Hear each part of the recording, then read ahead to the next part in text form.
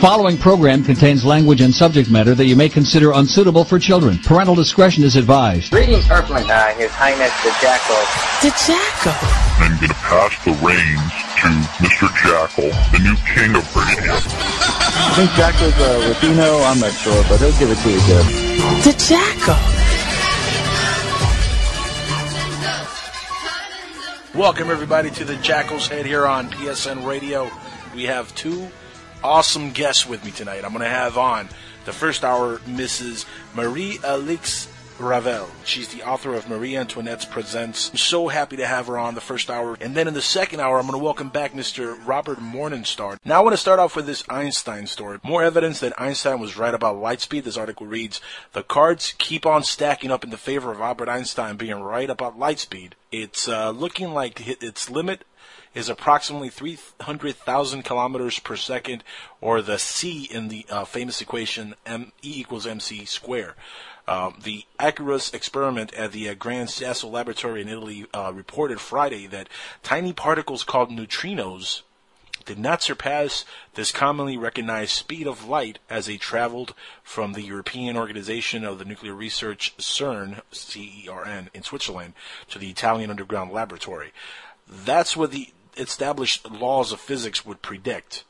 The results wouldn't be special, except that it flies in the face of a measurement from 2011 to challenge the foundation of Einstein's theory and the foundation of what he had laid out. Last September, scientists at Oprah, not the talk show host, but Oprah, which stands for Oscillation Project with Emulsion Tracking Apparatus, had found that neutrinos from CERN were arriving at Gran Sasso faster than the speed of light.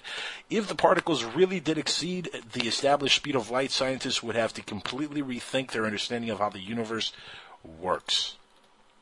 Science then, however, did say additional details have emerged to call this finding into question. In February, CERN acknowledged that the faulty wiring may have produced the faster-than-light measurements.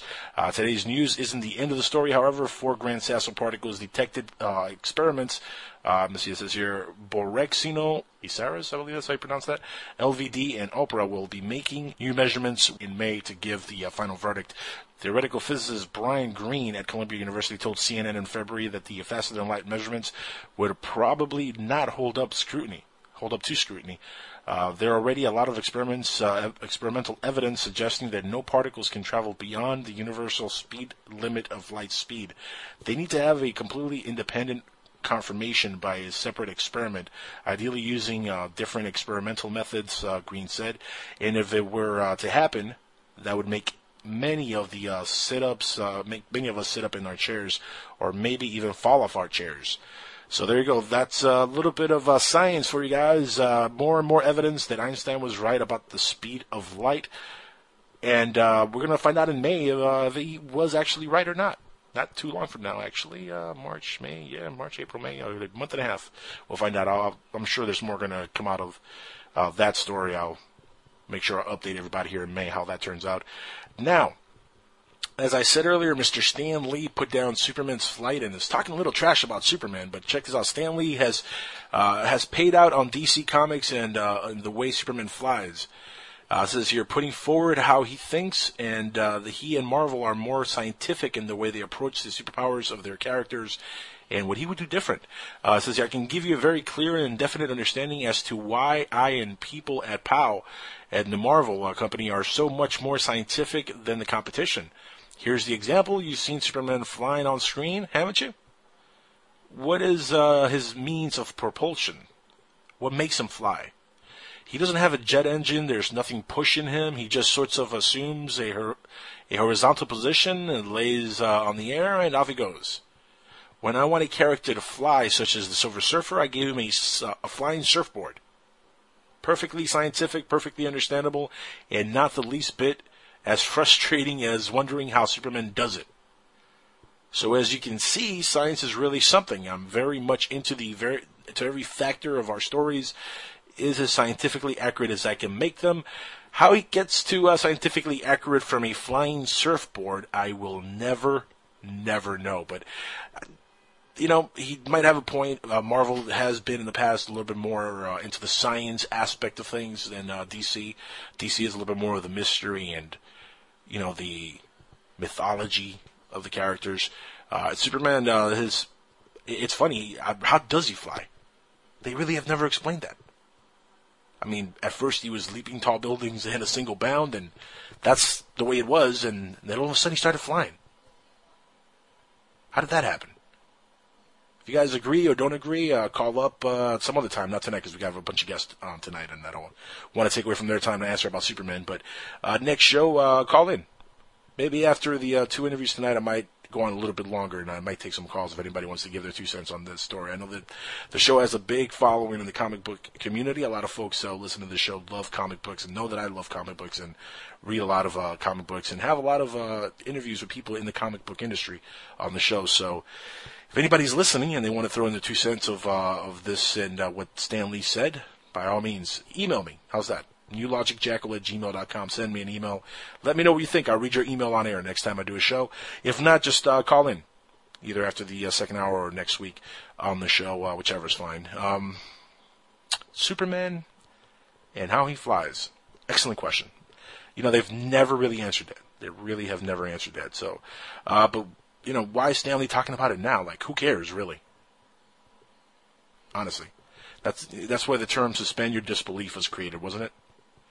Anyway, speaking of suspending your disbelief, check this out. British officials say that UFO photos have been let me try that again. Confiscated. There we go. That's a tough one. British officials say UFO photos have been confiscated. A retired British official who was once in charge of the Ministry of Defense, or MOD, UFO desk, says the best UFO photos he had ever seen was removed from his office and never seen again.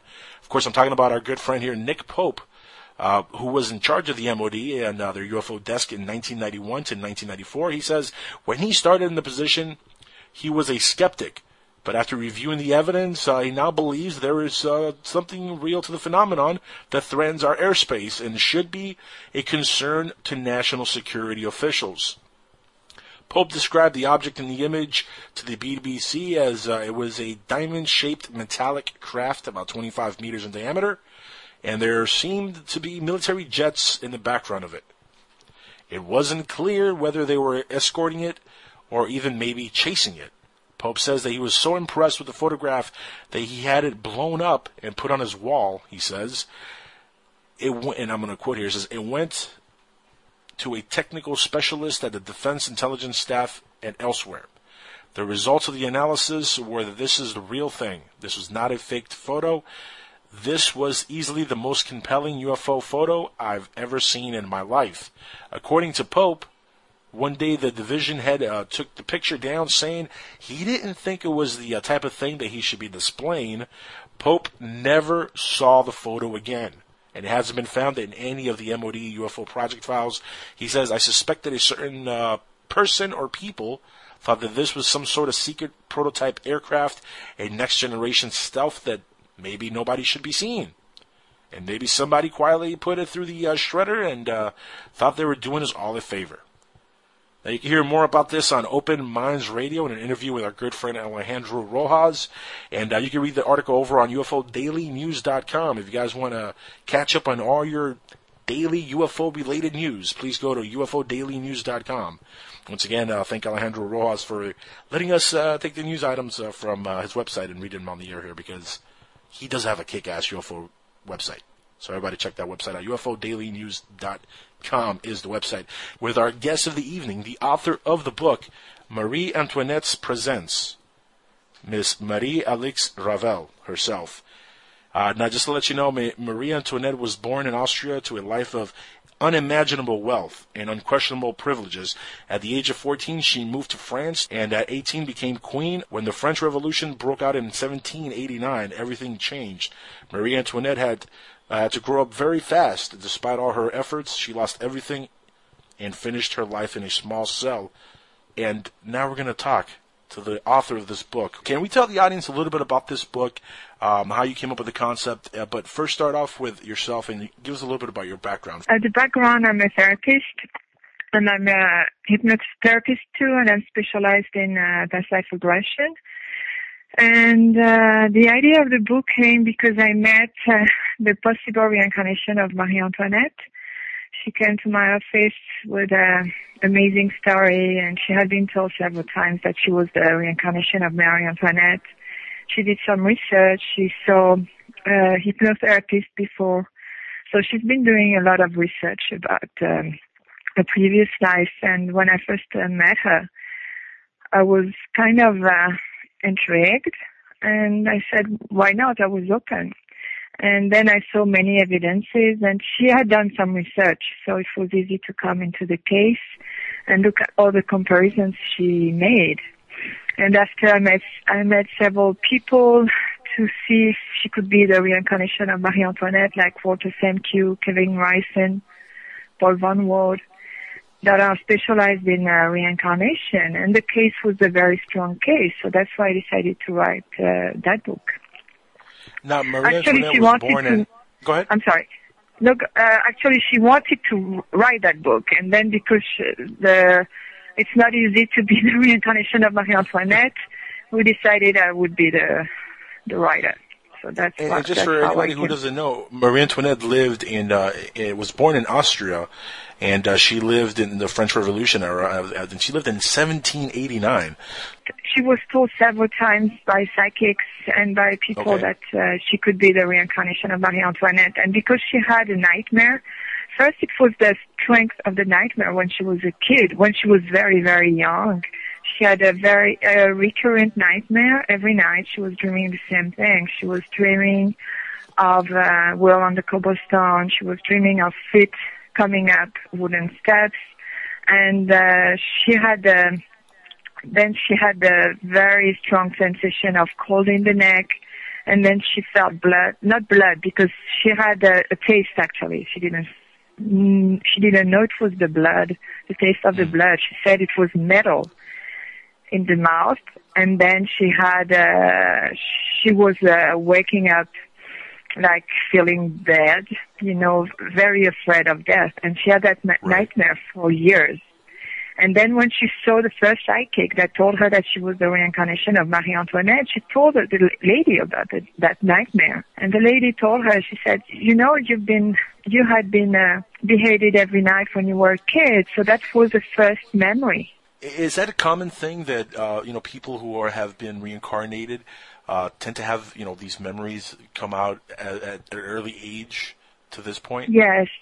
Kids, especially when the death was violent, and being beheaded is very violent and very sudden, it's like kids could remember.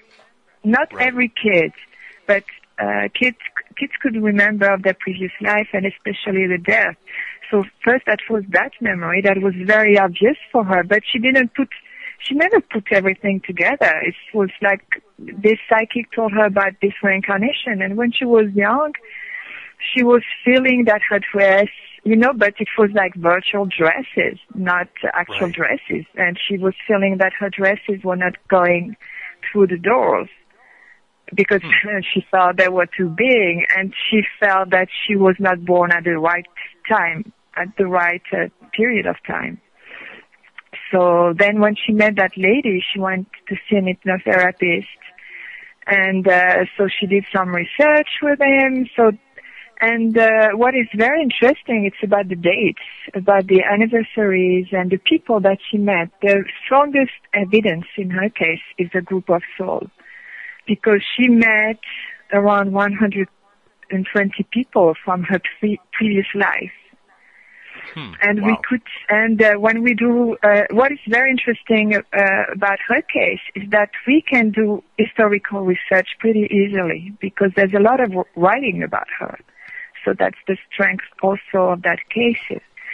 And so she met that people, but, she just knew in her head who was who, and that's it. She just knew it. And when that happened, that we met Walter Semkiw, that is is someone that did a lot of researches in the reincarnation field, and he had a way of putting the cases together, like taking the pictures of the past with the pictures pictures of our portraits of the past with present pictures and compare them together. And when we never had the idea of doing it, she never had the idea. I never had the idea. So the first time we did is we put the pictures together with the portraits of the previous times, just by her remembering who was who. And she, at that period of time, she had only 30 cases, around that number of cases, and all the portraits were matching. So that was like kind of a breakthrough.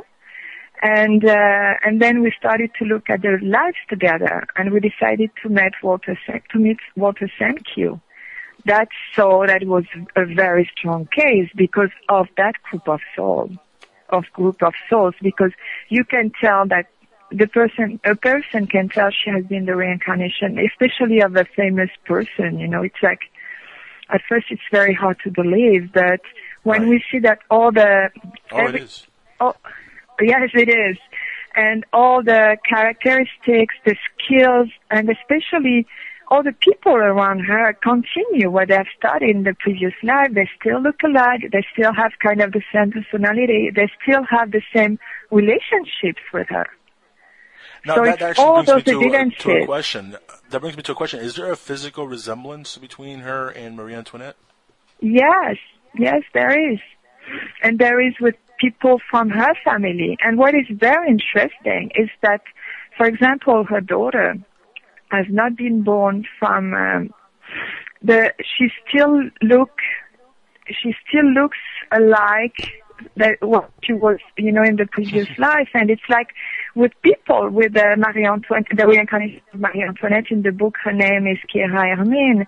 She's been born from other parents, you know, that are not related to that same bloodline, and she still looks alike. So that's something very, very interesting to consider. Oh, that is interesting. Now, give us a little bit of a background on Marie Antoinette herself. She was born, or she lived, like I said, in the 1700s, part of the revolutionary French Revolution.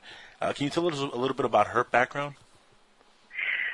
She was born from a very wealthy family in Austria on November 2nd, 1755.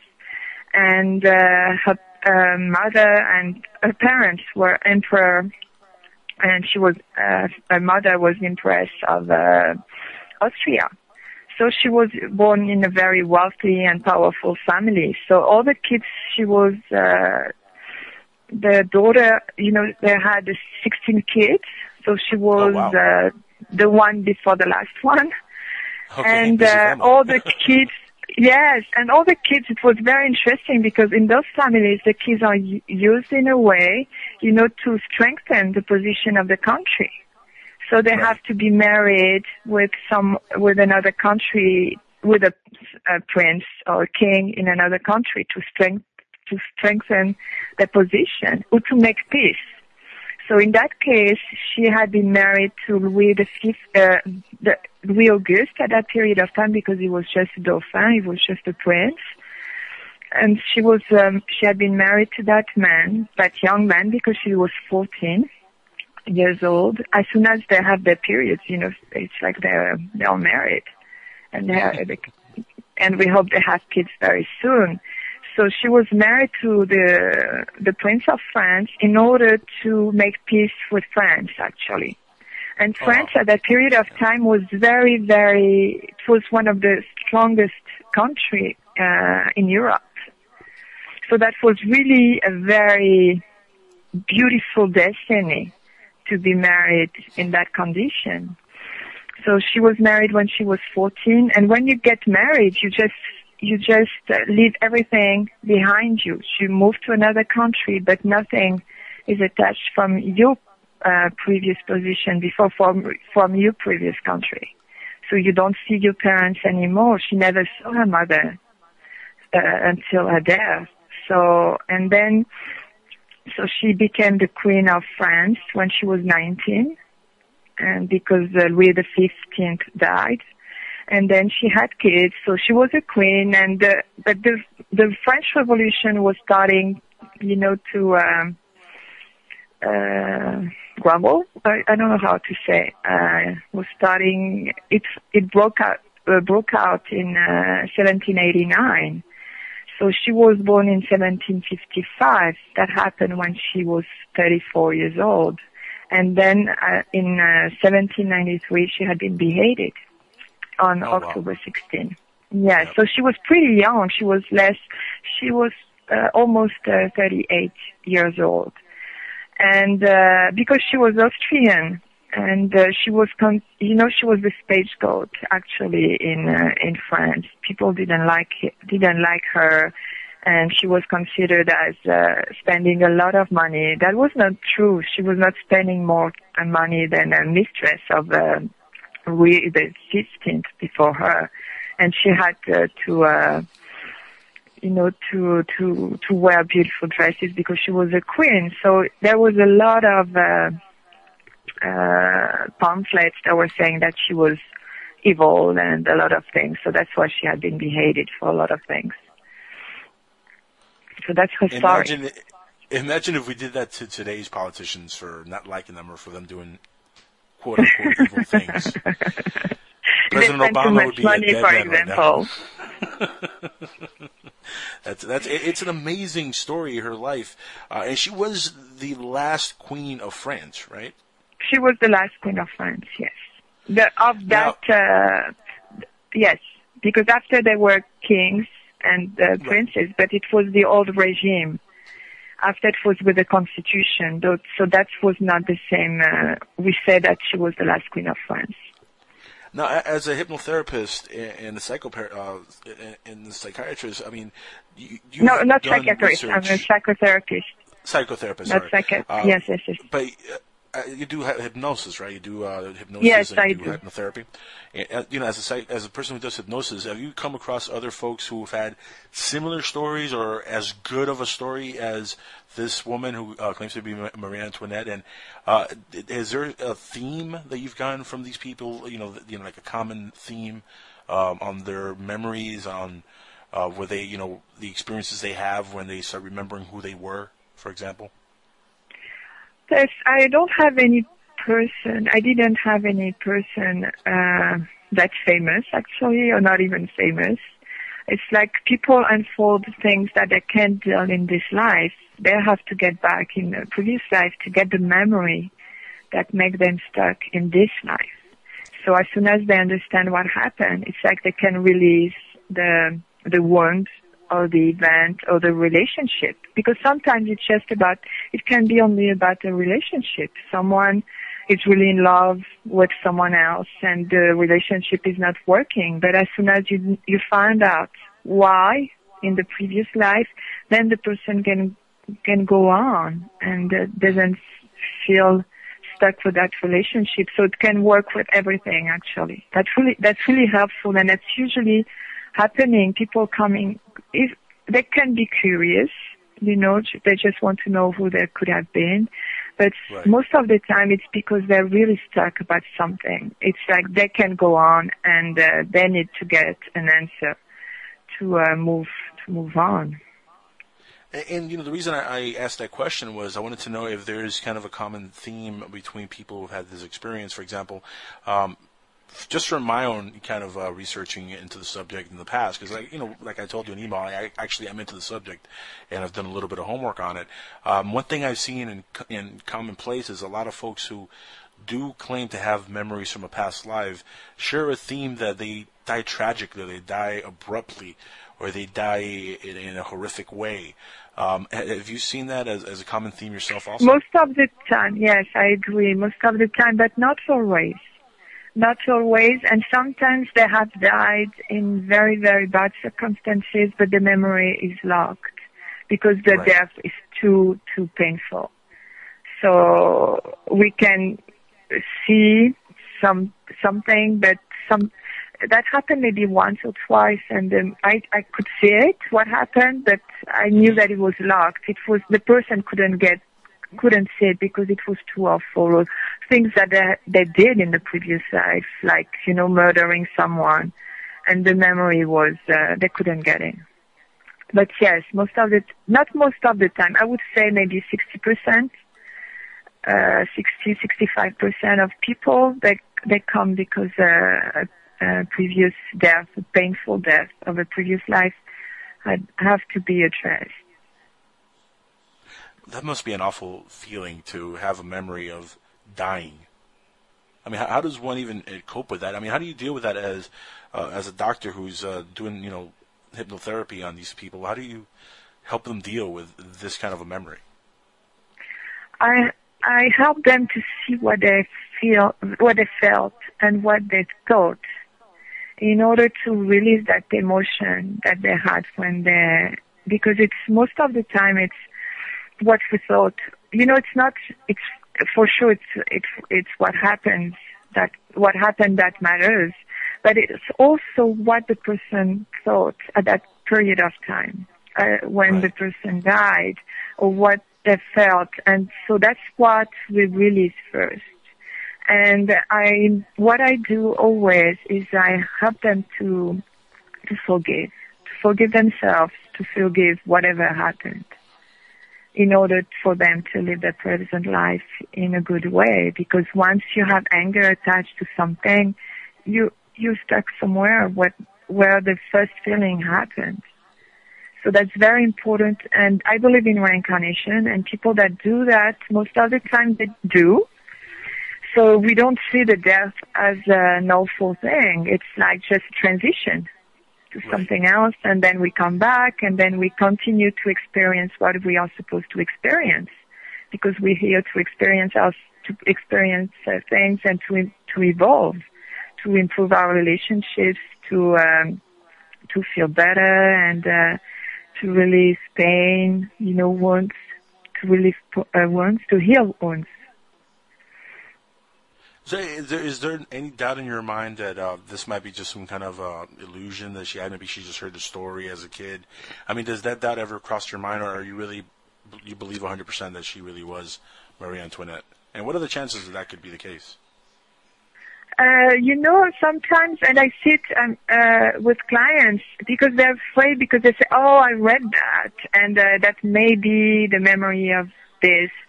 When I was a kid, but when you're a kid and when you're an adult, you're in touch with a lot of information. So what about this information? Why this information? And I tell people that it's the door, so they don't have to stop the process, because it's just a first memory that will go to another one, and there's going to be a process. So it's very important to open the door, and people are not used to going into that kind of state, so they must refer to something they know. So that's very important for them to feel confident in the process.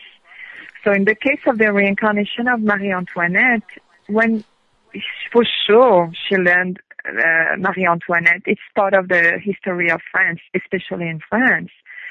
But you don't at school, you don't learn history as, the way it happened, usually. You learn it the way they want you to know. Yeah, it's the same everywhere, even in France. Exactly, but in France, and we don't learn about the feelings. We don't learn about the personality of those person. It's like, it feels like, oh my God, it's wonderful. She was a queen, and everybody identified themselves to that. But she was first a woman, like every woman in the world. But that happened that she had a wonderful destiny, but that was not that wonderful, because she had been beheaded. And being a queen is a lot of protocols. There's a lot of things you have to do. You're not free. It's not because you live in wealth. And it seems like, could I say, like a wonderful movie, she has everything. But when you live the life of those people, it's not that wonderful, actually. And especially when you come across the French Revolution or across a revolution. Any revolution. So, it's funny you say that because I hear, some of the biggest, celebrities of all times, kind of like the Michael Jacksons, the Elvis Presleys, the John Lennon, some of these big, big celebrities. And I'm just talking about modern times. I'm not talking about, 200 years ago, but even our modern time celebrities, the big, big names, will often say that their fame, actually is kind of a down, fall for them because their life is completely turned upside down. They don't have any privacy. They're not themselves, basically. And that's why a lot of them end up badly. So fame, celebrity, a lot of money is not always a good thing. Exactly. It's very hard. The problem of Pierre Hermine, so the name in the book, it's like it's when you're queen or when you're persons like Elvis Presley or Michael Jackson, it's very hard to know why people are with you, what they want from you. And are they there because the person is famous, or because of the position, or because they really love them, because there's money in between, and money can, make things false or fake. You don't really know. So in that life, that was very interesting because she met those people again, and she had the possibility to know who was true and who was not because of the relationship today. And now, has she come, to you with new memories since you've written the book? Anything that she might remember at all that has come up recently about this past life? I'm sorry. About this past life, yes, she had to address something about relationships, and that's why she came to see me because she just wanted to get through something like that, to understand. And she didn't tell me right away because that's something very hard to say, even to a hypnotherapist or to a therapist. You have to see, and for me, for sure, if someone comes to tell me, oh, I was whoever in the past that was very famous, I would say, okay, why not? I'm open because I'm a therapist, but then I'm going to check on it. Right. I'm going to check if that works. I had clients like this, and they could say, oh, I was this person, and then we checked, and that didn't match because of history or because of writings and because of date of birth, because of a lot of things, because of the person also mixing, events from a period of time with another period of time. Because she read things in history books, or she read different stories. So that's very interesting. After it's a lot of research to look to see what really happened. And in the case of Marie Antoinette's reincarnation, the possible reincarnation of Marie Antoinette, it's like there's a lot of writing, a lot of writing. So it's very easy to compare. And I had the help of people outside.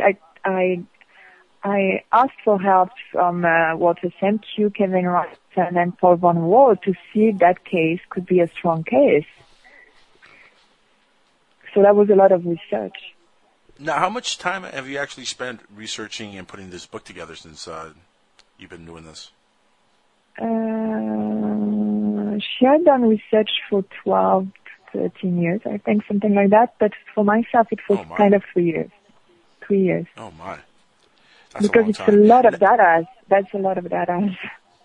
Yeah, no kidding. Yeah, no, like I said, guys, it's a really good read. I really urge everybody to go and get a copy of the book immediately on Amazon.com or wherever you can, any bookstore in your neighborhood or in your town, do it. In the back of the book, it's more on the internet right now, actually. Oh, okay. Not in bookstore. Like Amazon.com and MarieAntoinette'spresent.com too, and I think other bookstores on internet, like Barnes and Nobles and everything on internet, actually. Oh, awesome. Now, in the back of the book, there is a quote that I really thought was interesting. It says here, Marie Antoinette presents, it's not science fiction partially based in reality. It is reality cloaked in fiction based on the emerging science of reincarnation. Now, can we expand on that a little bit? The emerging science of reincarnation. How much science is there being done on this subject that we don't know about?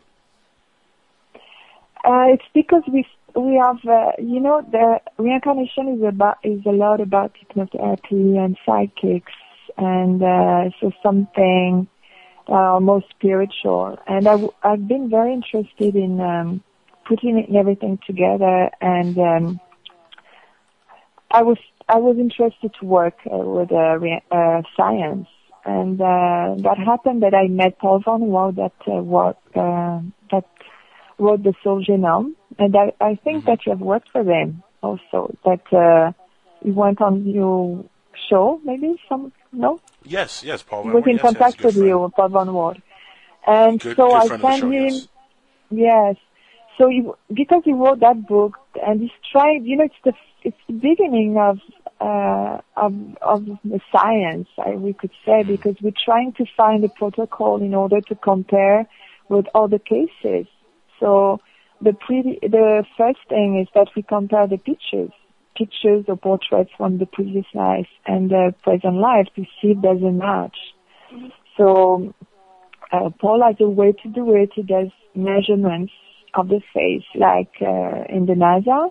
So it's pretty accurate.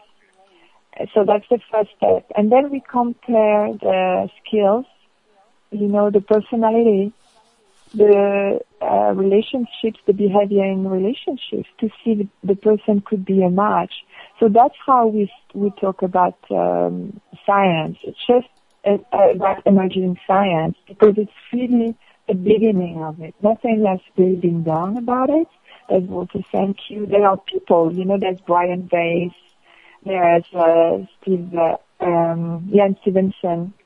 So there are people that have started to do research about it, and then to put all the information together to see that's a good case, and that protocol can apply to everybody. So as soon as you saw that you had a previous life as this person or this other person, then we put all the information together to see if that could be possibly a good match or not.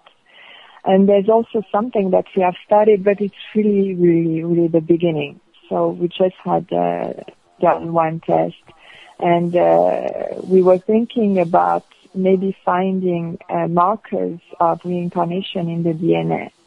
So we have used a sample of Marie Antoinette with a sample of Kira, and we have put them together. But that was the mitochondrial test. So that was basically to determine if she was of the same blood of Marie Antoinette, that she was not, because she's not in the bloodline of Marie Antoinette. But that was the first step to say that we can start to go into the DNA research. But then it's just the beginning. And we have to have a lot of cases. We have to have a lot of tests, actually, and to find the markers that are reproducing, that are coming from the previous life into the present life. Now, how do we know that we actually have actual DNA samples from Marie Antoinette? I mean, how did they get DNA samples from her? Because there was and that's very interesting. That could be another proof. It's like in 2000, they made a DNA test of Marie Antoinette because there was some people that were claiming being the descendant of her son that died in prison, that supposedly died in prison. So because there was a polemic in France, they had to prove that the descendants were the descendant of Marie Antoinette or not.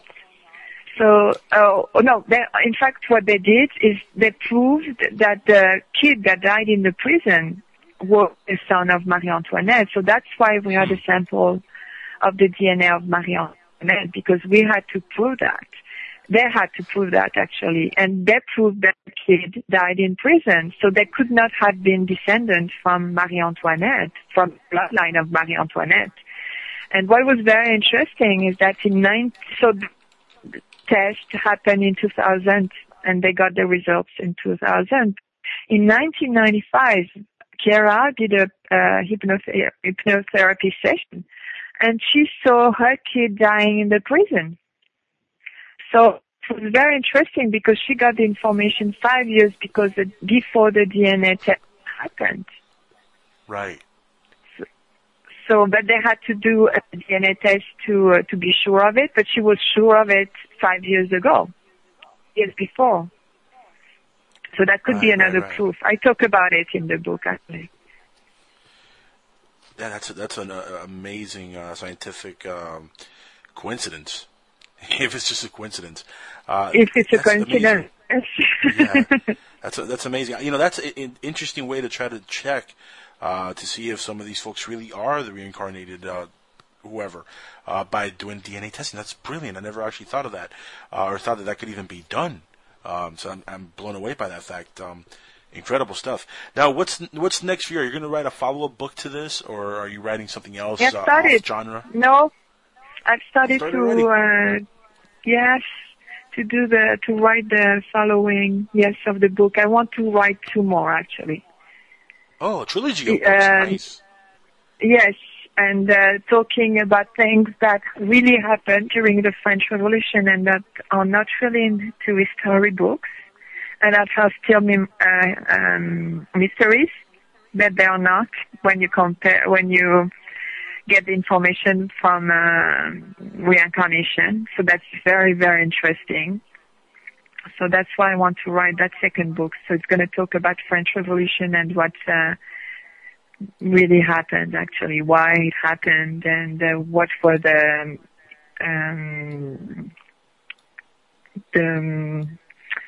consequences? Interests of people behind it. What really happened. And we put that together. I don't. I'm that's funny. I'm working on it for a friend, and it's like we've done the outline for months, and I've started to write today. So hopefully we hope before the end of the year. Oh, we got to have that on. Research and a lot of the writing. As soon as you have that book ready, I definitely would love to have you back on and talk about that book. Listen, we're almost out of time, and man, this really saddens me because I'm having such a great time talking about this book. Marie, kid, I'd love to have you back on once that book is out. You've been a wonderful, wonderful guest on the show, and this is just an amazing book. Can you give everybody again your website address and again tell everybody where the book is at so they can go ahead and buy it immediately? It's MarieAntoinetteSpeisen.com. So MarieAntoinetteSpeisent.com, or it's on Amazon.com too. That's incredible. That's awesome. Listen, one more thing before I let you go. I want to know if I could get a small bumper from you. We're going to use it to promote this episode online and stuff in the future. If you could say the following phrase for me. I am Marie-Alix Revel, the author of Marie Antoinette Presents, and now you're tuned in to The Jackal's Head on PSN Radio. Thank you. Can you say that for me? I'm sorry? Oh, you want me to say it? Yeah, it's a small bumper. We use we do it in every show to promote the episode later on the internet. Just say the following for me. This is Marie-Alix Revel, author of Marie Antoinette Presents, and now you're tuned into The Jackal's Head. And we're going to use that as promotional to promote the book and promote the episode. Okay, so this is Marie-Alix Revel, the author of Marie Antoinette Presents, and you're listening to the Radio Jackal. Is that it? Yes, it is. Do it again. Yeah, do it again. It was breaking up a little bit. Here, make it a little bit easier. Just say, this is Marie-Alix Revel, author of Marie Antoinette Presents, and now you're tuned in to The Jackal's Head. Okay. This is Marie-Alix Revel, author of Marie Antoinette Presents, and you're listening to The Jackal's Head. No, I'm very bad. I'm sorry. It's okay, dear. Listen, though, regardless, it's been a blast having you on the show. Again, when the next book is done, I really want to have you back on so we can talk about that book and I can read it as well. I'll let you know. Everybody, please check out the website. Again, is www.mariealixravel.com. Check that website out. Get the book. It's a great, great book. Marie, thank you so much, dear, for being on. Our next guest, Mr. Robert Morningstar, is the co-editor of the UFO Digest and has been an instrumental piece in the growth and success of that publication. Robert has recruited a variety of writers who are experts in their individual fields. Robert is also a graduate of the Power Memorial Academy University, and he is a Yang family and Tai Chi master, which has always amazed me every time I've talked to this man. And really one of my favorite guests on this show that I've had on. Again, an amazing guest, Mr. Robert Morningstar. Welcome to the Jackal's Head. Welcome back, sir. Thank you very much, Angel. Good to be here. And a Tai Chi master. Every time I read your bio and I read that, it just it trips me out. That's so cool. I've never known anybody who's an actual Tai Chi master until I met you. Well, I'm fortunate enough to have been recruited into Tai Chi at a very young age. Most people leave Tai Chi they think of it as an old man sport, or right. Like a rehabilitation program. But it's the oldest martial art in the world, and I got into Kung Fu very early in my life. I was 20. And then I discovered that there was something older and even more arcane, I would call it, and very mysterious. And I learned that there was this dance that you had to learn to dance for 5 years before you could master it. But lo and behold, I went from the top Kung Fu school in New York City into the lap of the Tai Chi masters, more or less. They picked me up. They picked me out and asked me to join, and it was one of the greatest blessings of my life to have been trained by masters and grandmasters. And so I advanced very rapidly, and by the age of 27, I was acknowledged as a Yang family Tai Chi master. I'm also acknowledged by the Hong Kong Tai Chi Masters Association, and I was actually, you might say I did my dissertation for the two leading masters of the Yang family in the People's Republic of China in 1986. It's quite a long story. So I'm approaching my 40th year of Tai Chi. That's incredible. Now, you've also taught as a lecturer at Hunter College, Oberlin College, and yes. As a lay therapist, and that in itself is an amazing history. How did you go from that to ufology? Well, ufology's actually been part of my whole life. I grew up, you might say, the atomic kid. In the 1950s I was growing up. And my first exposure to UFOs consciously was around 1956. When I started to hear about flying saucers, and we were watching a CBS News report, and suddenly they did a special flash that an airliner flying across the South had been tracked by UFOs, and using the stickboard cut and paste of literal shapes of airplanes and shapes of UFOs. They did a little model on CBS of something like a DC-6 airliner, an Electra type of aircraft, and two UFOs pacing it. It was just a still shot, but they made the UFOs flash on and off by using lights reflecting on them. My father jumped out of his seat and he said, "Oh my God, I saw that. In 1948, I was a sailor in the Caribbean, and I saw one of those things. I didn't even have a word for what it was." And he looked at me, and he showed me his arm, and the hairs were standing up on his arms. And he said, look at my arms. The hair still stands up on my arms when I think about this. And then he went on to tell me about a sighting that he had in the Caribbean when he was in the Merchant Marine, and he was on watch one night, and he saw this brilliant light appear. He was in the crow's nest, by the way.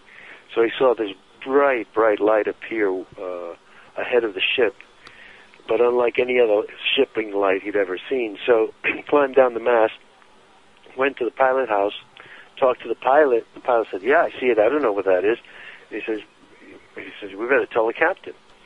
So he went downstairs to wake the captain. This is around 2 or 3 in the morning, so the captain is asleep. So he goes down, wakes up the captain, who he said to me was a Jamaican. So he woke him up. Captain, there's a strange light. Come up and see this." And he said, by the time I went down the stairs, woke up the captain, and came back up, the light had really gotten close. The captain was still waking up, and he's still wiping his eyes and trying to, get out of a drowsy, half-awake state. He sees the light, and he says, "What? Man, what is that? What is that, man?" And they all got excited. The thing came by, and they had been sailing on a perfectly calm sea.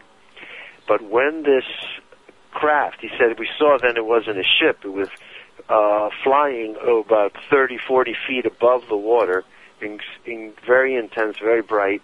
But as soon as it flew by, it created waves in the water, even though it was up in the air, and the ship rocked. And he said that it was so otherworldly, frightening, that the pilot, the guy at the helm, actually wet his pants right there. And that was his earliest experience with a UFO. And he said, I didn't have a word for what that was, because in 1948, 47, 48, the word UFO wasn't around, and especially merchant marines and at sea, they weren't hearing about flying saucers that early. It didn't pop into the popular consciousness for at least another year. So that's well, 47 we had the Roswell incident. In 47 we had the Roswell incident happened in 47. So that's correct. Yeah, there was a little bit of awareness. He wasn't aware of it. He was quartermaster on a merchant ship sailing the Caribbean, and I don't think he was reading a lot of newspapers, and the word didn't disseminate that rapidly. Right. So, but that was the thing that struck me when he told me the story. He said, "That's what I saw when I was a merchant marine, and I didn't have a word for what it was." That's a very telling statement, and I think a lot of people are befuddled, left mystified by their first encounters with UFOs. New York is a hotbed of UFO activity, though you never hear about it on the news. It always amazes me when I hear people come out, especially people in credible positions like politicians or lawyers or, well, they're not that credible. Hold on, let me take that back. Lawyers and politicians, not credible. But doctors, let's put it this way, doctors, police officers, people of some credibility when they come out and they say that they've seen UFOs and, or they've had, alien abduction. It always amazes me the kind of reaction people have. When they come out with stories. It takes a courageous person to come out and say so. It does. Especially does. That's one thing that I've always wanted to say. Not only does it take a courageous person, but somebody like Sammy Hagar, for example, somebody of that fame to come forward. I applaud him for coming forward with his story, and that he's a very courageous person. You're absolutely right. People like him that are in the spotlight. It's less. It's less dangerous so now. In the old days, you took a greater chance with your career, your position, your credibility.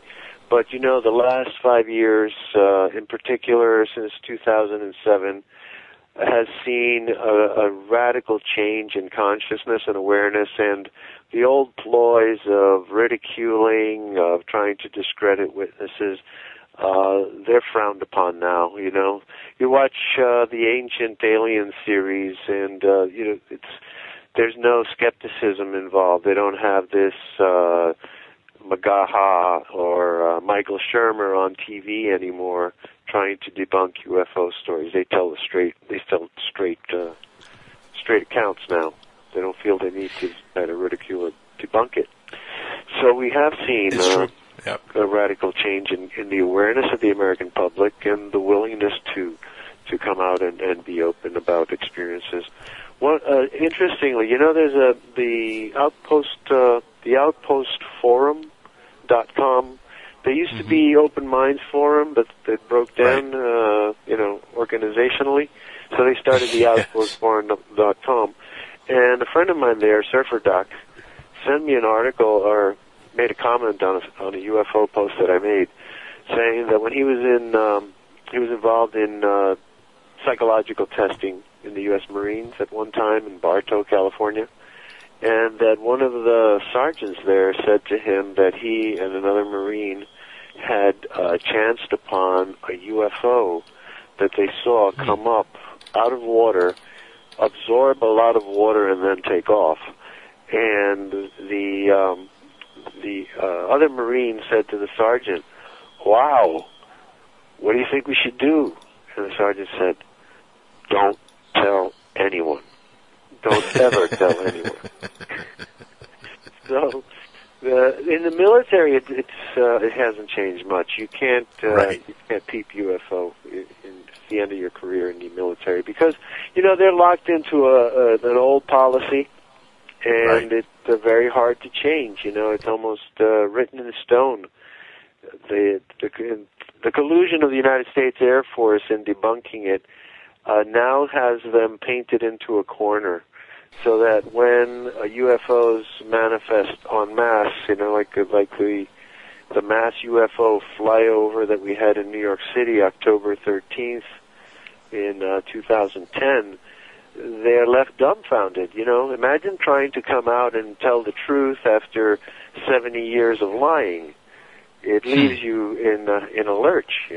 All the ridicule you heaped on the public, all the false science you used to back up basically a fake paradigm of science. So they're wrestling with a really big problem. Robert, what's one way do you think that they could kind of reveal that there is extraterrestrial life without getting into any trouble? Do you think there's a way out for the government where they could reveal it and still kind of not have that bad karma from the public because they lied to us? Do you think there's a way they could just say, we just found life somewhere and kind of reveal it that way slowly? Do you think that might happen? That's how we might get disclosure? Because, you're absolutely right. There is a lot of political implications from them coming out and just saying, we've been lying to you for the last 60 years. Yeah. Sorry. Well, that's the problem. You think that's a more accurate route to go by? If you were the government? They have to think this out, It's not my problem. Right. It's their problem. Yes. So they have to think this out, and fessing up is really the only thing I can see. There's no way to save face. There's no way for the government to save face. There is a way for a politician to save face, say, some courageous president who can come out with the permission of the military to be the front man, for it, right, and to say, folks, I'm sorry. We had no way of understanding this. We thought it would be very dangerous for the public mind, for the public psychology, and religion and economics to be exposed to this information. At that time, we were a less mature society than we are now. America has grown intellectually and psychologically, and we believe that things have changed since 1938 and 1947, and perhaps we can tell you the truth, but we did not have the truth to tell it. It was isolated. That's the way I would go. We did not have the truth to tell it. It was isolated in some secret department of the government, which we are now ready to reveal. I'm learning, the president should say, I'm learning about it for the first time just as you are. I've just been briefed. Which might not be a lie. It might not be a lie. Just because he's the president doesn't mean he's, knowledgeable of this cover-up. That's true. He would be telling the truth. Yeah. There's only one president, I believe, who really had the full UFO dossier, and that would have been George Herbert Walker Bush, not his son.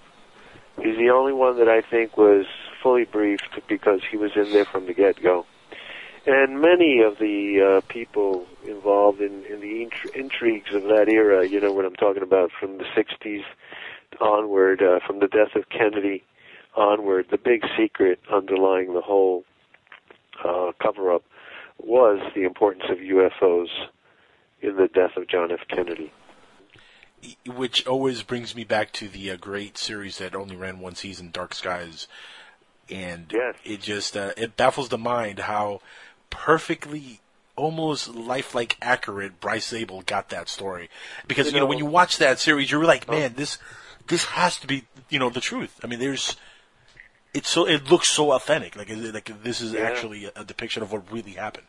No, I'm glad you mentioned that because I had the good fortune of missing every single episode of Dark Skies that it was ever shown on NBC for the 4 years that it was on. I just avoid network television.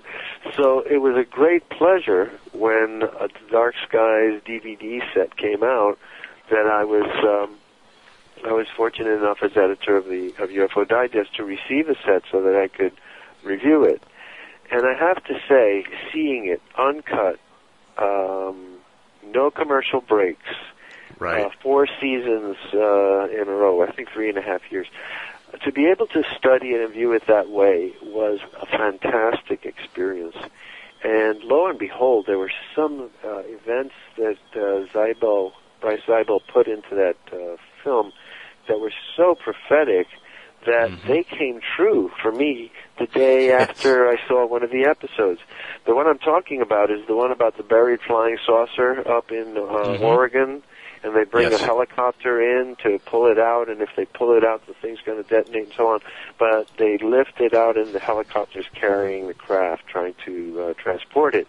Well, I left that episode, and the very next day, surfing through the internet and receiving all these messages from people that I get 100 or 200 a day, I would say about 40%, 50% of it related to UFOs.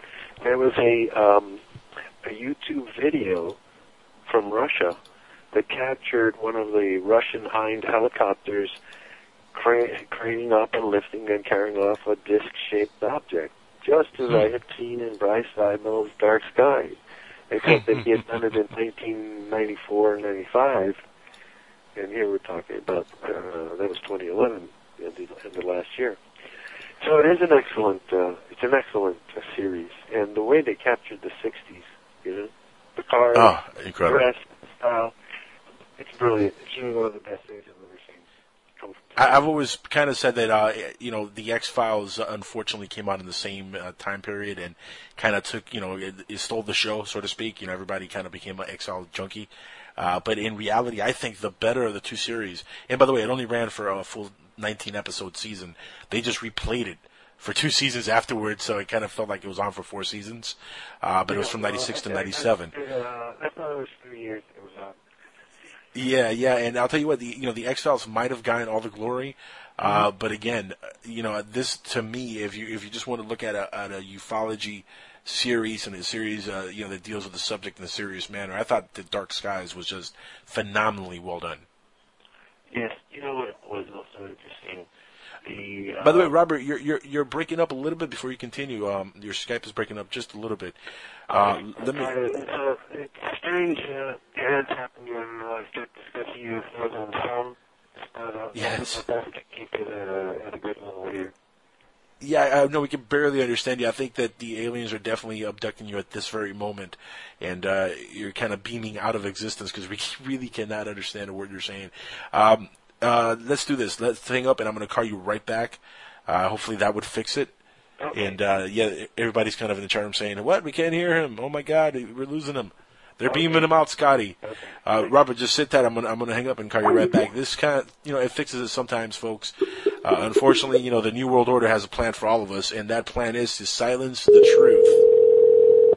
But the hell with the New World Order, and the hell with that. I'm not going to have the truth silenced. Robert, are you there, sir? Yes, I'm here. Perfect. That fixed it. This happens every once in a while where we call from Skype to a cell phone or a mobile device. Oh, right. That's the problem. See, that's one of the reasons that I don't use Skype. It tends to kind of break down after a certain period of time. Anyway, let's go on. Let's get that as long as we have a good connection for now. Yeah, continuing. Actually, I wanted to jump onto a story that I read here a while back. It's from December 28th, 2011. You sent it to me about photos that may reveal ET ruins on the moon, say some scientists. And talk a little bit about the moon and what you've uncovered in the last few months. Well, the moon is one of the most fascinating subjects in life, and the whole reason for going to the moon and the mysteries of the moon. The secrets that they've kept. It's an ongoing study for me. And what I wrote to you about was my recent studies into the lunar anomalies and searching for specific sites.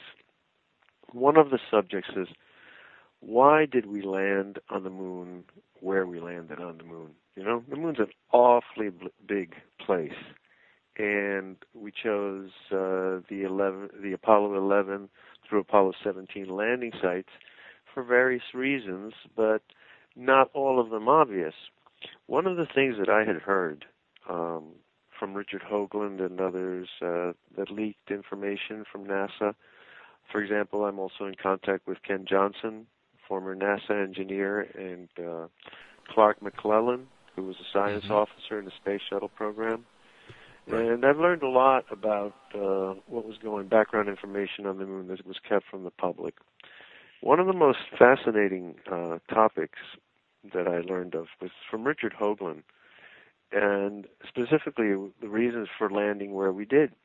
And the subject was, hey Richard, why do you think they were landing there? And he said, well, they were looking for entrances into the interior of the moon. That was one of their main tasks, but they didn't tell the public about that. I said, well, really? He said, yes, there are huge, huge entrances into the lunar interior. And they were going into these regions to take closer looks at this in the hopes of finding a way of getting inside. I said, really? So over the years, this topic came up. And so it was in the background of my awareness as I study lunar photographs of all kinds. Then I came across the landing. NASA, before each of the missions, issued what we would call a PDF now, but it was a hard copy then, of a mission plan and landing sites and coordinates. And I was studying the Apollo 11 landing guide, you might say. And while looking at that, there was a photograph in there that was remarkable because it had two lines across coming down diagonally from top to bottom. And one had one number, a 4. There was one crater that was labeled Macelin, and there, to the upper left area of the crater, was a remarkable structure. That's the only thing I could call it. It's like a structure like the front of an Egyptian temple, or what I describe now as a Grand Central Station demolished on the moon. And no reference, absolutely no reference at all to that area, while referencing the flyover area at 4 degrees. That was what the number 4 was, 4 degrees of latitude. So that was over 10 years ago, and I couldn't find one word on this strange object or another photograph of it. So at the time that you, December 28th or so, I was preparing for remote viewing class that I was teaching, and the last subject was targeting the moon, doing meditation and trying to visualize regions of the moon. So that meditation put me back into my lunar studies mode, and lo and behold, I found the original photograph of the photograph I'm talking about. And in that photograph, I started to enhance it. One of my skills is a photo enhancement. I can take something that's either almost totally black or totally burned out and washed out in white, and I can improve the quality significantly. So I started to work on this, and as the image emerged, which will be published in UFO Digest soon, I started to see a huge collapsed structure that I would describe as something of a collapsed dome structure with a rectilinear facade, something that looks like the front of the Egyptian temples in the Valley of the Kings. So that was one very exciting discovery. That is, yes. And the other is studying the landing area in the region of the Apollo 11 landing site. There's a crater there called Archimedes. And while studying lunar orbiter photos of Archimedes, I saw what appears to be one of these entrances. It's not a crater. It's not a dome. I would call it a gateway. It looks like a rectangular porthole on a slant angle. If you had a door that slanted back, okay, I would, at about, I would say 50 degrees to 60 degrees, and the rectangle was still there. Yeah. Well, in the area of the crater Archimedes, I had seen this one many, many years ago, but I came across it again. But now, this is now 10 years later, so my knowledge of the latitude and longitude of the moons and those coordinates is much better than it was then. So I was able to start really rummaging through all the lunar orbiter photographs, and in addition, the Russian landers, the Luna 9 to Luna 17, the Zond landers. See, the Russians really were the first on the moon. You know, we applaud ourselves and pat ourselves on the back for being the first men to land on the moon. The Russians landed their probes on the moon years before we were able to. And they were the ones that gave us the first look at the far side of the moon, that used to be called the dark side of the moon, and shocked the world by revealing something that looked like it was a totally different planet. If you look at the dark side, or so far side of the moon, and you look at the near side of the moon, you wouldn't think that you're talking about the same planetoid, you know? It's so radically different. So the Russians were the first to give us those glimpses. And I want to say something about the Russian photographs of those times. They were photographs that were taken on the moon onto photographic film and developed on the moon, kind of like a Polaroid, and then televised. They used television to beam it back. And they were able to compose very raw-looking images. But I went back into those images, you know, and as dark and as opaque at times that they are, I was able to enhance those photographs. And I'll tell you, those photographs are better than anything on the Clementine website. I think the Clementine website is absolute, pardon the expression, crap. Clementine crap. It's bogus. I agree. It's like a black globe, and they have you play around with your mouse and try to, you know, zoom up on things. You can't see a darn thing. It's totally degraded. I think it's a joke.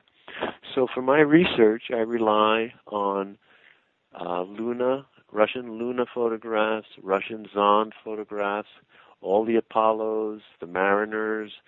That's when we were getting the real information, and I keep going back to those. So now the intriguing thing about this is that, you know, when you find something like this, NASA will often say, oh, that's a trick of light, you know, and shadow. So in order to prove the point, you have to find more than one photo showing the same object in a constant, you know, relatively constant shape. So the fortunate thing for me is that I found a second photograph of the same region of this apparent gateway at near the region of crater Archimedes. In addition to having found really good lunar orbiter photos of these domes that do exist in the northwest region of the Mare Imbrium, in the Sea of Rains. So there are these double domes there. Now, if you really studied your Apollo missions, you know, as I have all the mission, the managers' briefing documents, DVDs that NASA produced, and I study these things and I listen to transmissions. And some of the most interesting transmissions were the overflights of the Capcom, the guy that stayed alone upstairs in the capsule, hoping that his friends would come back up from the surface. He had a lot of time to observe things. So in some of the observations describe partially collapsed domes. So that's very intriguing. He said you can see this looks like a part. You can see through it. You can see through it into the crater under it, and it looks like a partially collapsed dome. And some of the material has been thrown out in the ejecta blanket. An ejecta blanket is the debris that is spread around the crater or an area of the moon that's been struck by an object. And so these are intriguing comments. And I think I did mention to you, Angel, that one of the most fascinating transmissions are the voice recorders. See, the cockpit recorders that we all hear about in every airplane crash that occurs now, they're trying to recover the so-called black box. Hello? Because I heard a click. so I wanted to know we're still connected. So anyway, That's so-called just black box. that's them. That's just the Big Brother listening in. That's all. the so-called black box Right. was developed by NASA for the Apollo flights. It's the voice tape recorder. Right. But NASA snuck it into the capsule without telling the astronauts. Right. Isn't Yes, that neat? they did. So this is a very cool story. So NASA is afraid that if something happens on the far side of the moon when they're out of contact with Earth, because radio transmission is not possible. Once you go around the dark side of the moon, you had to wait until the spacecraft emerged back onto the near side of the moon before you could hear any transmission. So that was a blind zone, blind, you can't see it and you can't hear them. So they said, well, what happens if they have a mishap? We'd never know what happened. Let's put in a voice tape recorder in a loop that will record for just that amount of time. They're on the far side of the moon, and it'll be in a cartridge, and we'll be able to turn that cartridge on if something happens to the astronauts and they come around and they're not communicating. We can turn on that tape and hear what happened. Makes perfect sense. Except they didn't tell the astronauts this. So the astronauts are on the far side of the moon thinking NASA can't hear them when these things start to happen. And the thing that I'm going to talk about right now that always brings a smile to my face is called the music of the moon. Right. While they were traversing the other side of the moon, these sounds started to come in over their radios. Now, just as they're blacked out from Earth, from communicating with Earth, radio transmissions, likewise, they shouldn't be receiving any transmissions on the other side of the moon. But all of a sudden, they start traversing the other side of the moon, and Gene Cernan says, "Hey, do you guys hear that?" And he's talking to he's in the descent capsule, and he's talking to the Capcom, and that's weird. Sounds like music. And you guys hear that? And then John Young says, "Yeah, I hear that." And then Tom Stafford says, "I hear something." But Stafford never wants to talk about it, right? So the mission goes on, and then Cernan says again, "Hey, what do you think of that music? Wasn't that strange? Like outer space, sounded like outer spacey music. What do you think of that?" And John Young says something like, "I don't know what to make of it." And Tom Stafford seems like he doesn't really want to talk about this. So the transcript goes on. They're going around the moon. They're making their observations. The craft is descending to within 8 miles of the moon because they were testing the landing modules to see that everything worked. The retro rockets could abort the mission and come back up. So even though they didn't touch down, they came down to about 8 miles. Then they came back up. So then they go through the procedures. They go through the LEM meeting up with the command module.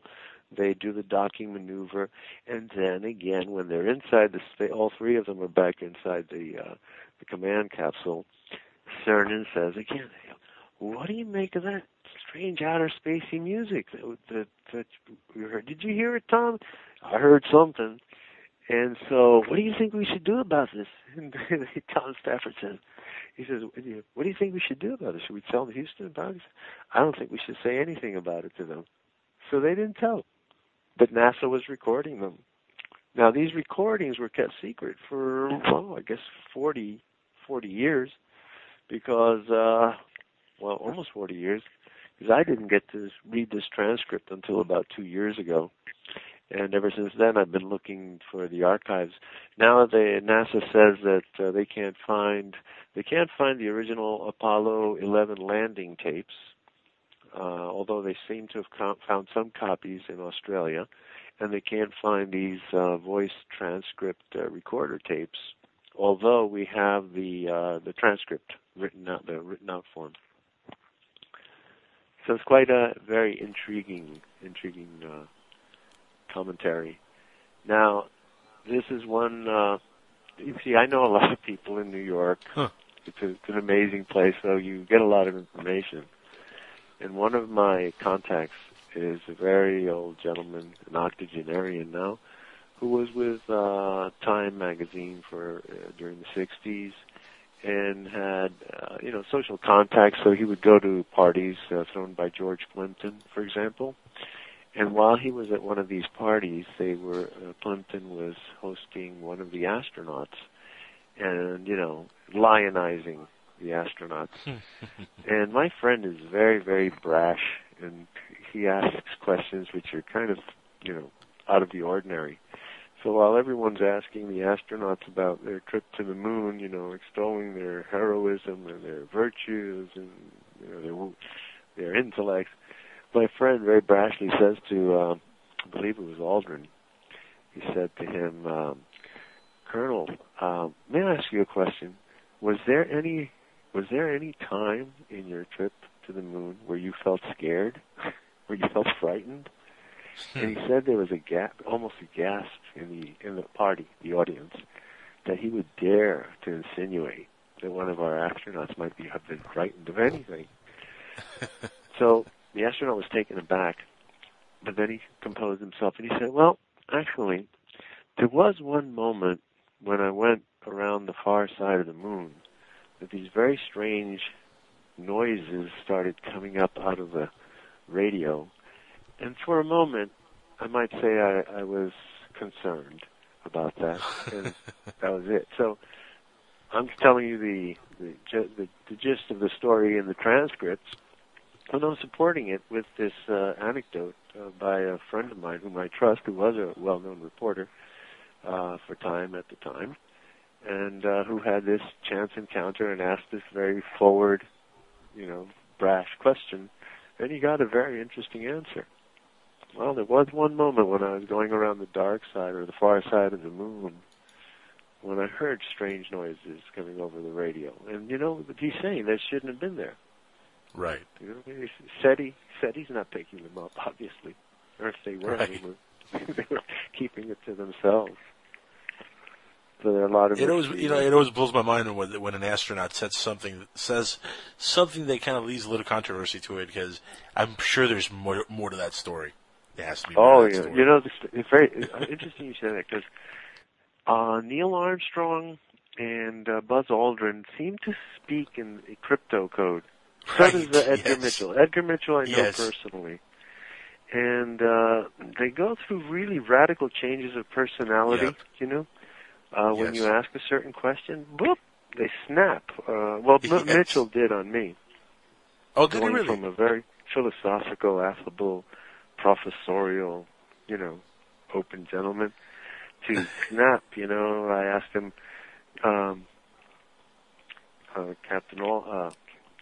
Captain Mitchell, you're really lucky to have seen the surface of the moon, and, you're just like, there are only 12 eyeballs that have ever gone to see it that close. Could you describe for me the internal structure of the crater Euclid? And now the crater Euclid is of a great interest to me because it's that crater that has the equilateral triangle inside it. Right. And that when the sunlight shines into it, a Star of David appears. Hoagland spent a lot of time analyzing it. Crater Euclid. It's almost like dead center of the moon. It's also a crater from which mysterious lights have been seen periodically from Earth observatories, and usually described as a ruby red light emanating out of the crater Euclid. So I said to him, could you describe to me the internal structure of the crater Euclid? And in that moment, like this, like I'm snapping my fingers, snap. He clicked his heels together, he straightened up at attention, he glared at me, and he yelled, no! like a captain yelling at a, chicken-ass lieutenant, right? Like, Lieutenant Chicken-ass, or in the Navy they say whale-ass. Lieutenant Whale-ass, you are not to follow this line of questioning, and you cease and desist. Stand down from this line of questioning. He would just give me the vibe, right? And everybody, 200 people in the Explorers Club picked it up. It's like they went, wow, what did he say? But afterwards, the people were coming over to me saying, yeah, good questions. That's what we all wanted to know.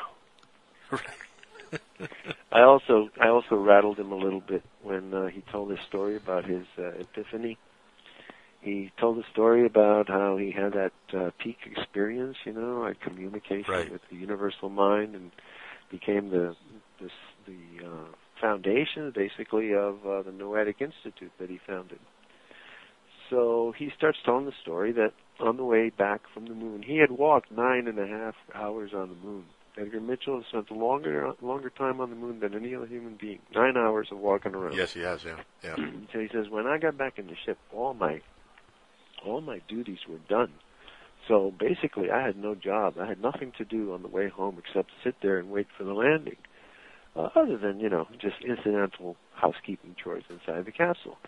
So he starts telling the story how on the way back, he's settling back to return to Earth, and he had his window. He was on one side of the capsule, and each guy had a window, right? So he had this window. He says, and we came back. He says, now this is the important part. We came back in what we called rotisserie mode. That means that the capsule was spinning all the way back, and this was to help dissipate the heat. If we had a steady attitude without the capsule spinning, the heat of the sun would overheat one side of the capsule, and the other side would be totally frozen, and we might have malfunctions. So in order to dissipate the heat evenly, they spun the craft all the way. So he says, and as a result, as I looked out the window, I would see the stars, and I would see the sun, and I would see the stars, and then I would see the moon, and then I would see the stars, and I would see the earth, and I would see the sun. And it was almost hypnotic as he was saying it.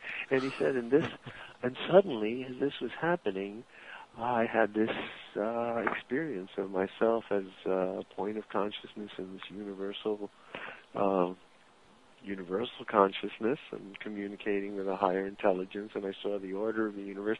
But as I was saying, he's describing this to me, I said, Lord, this sounds to me like the Sufis, The Sufis do spinning, right?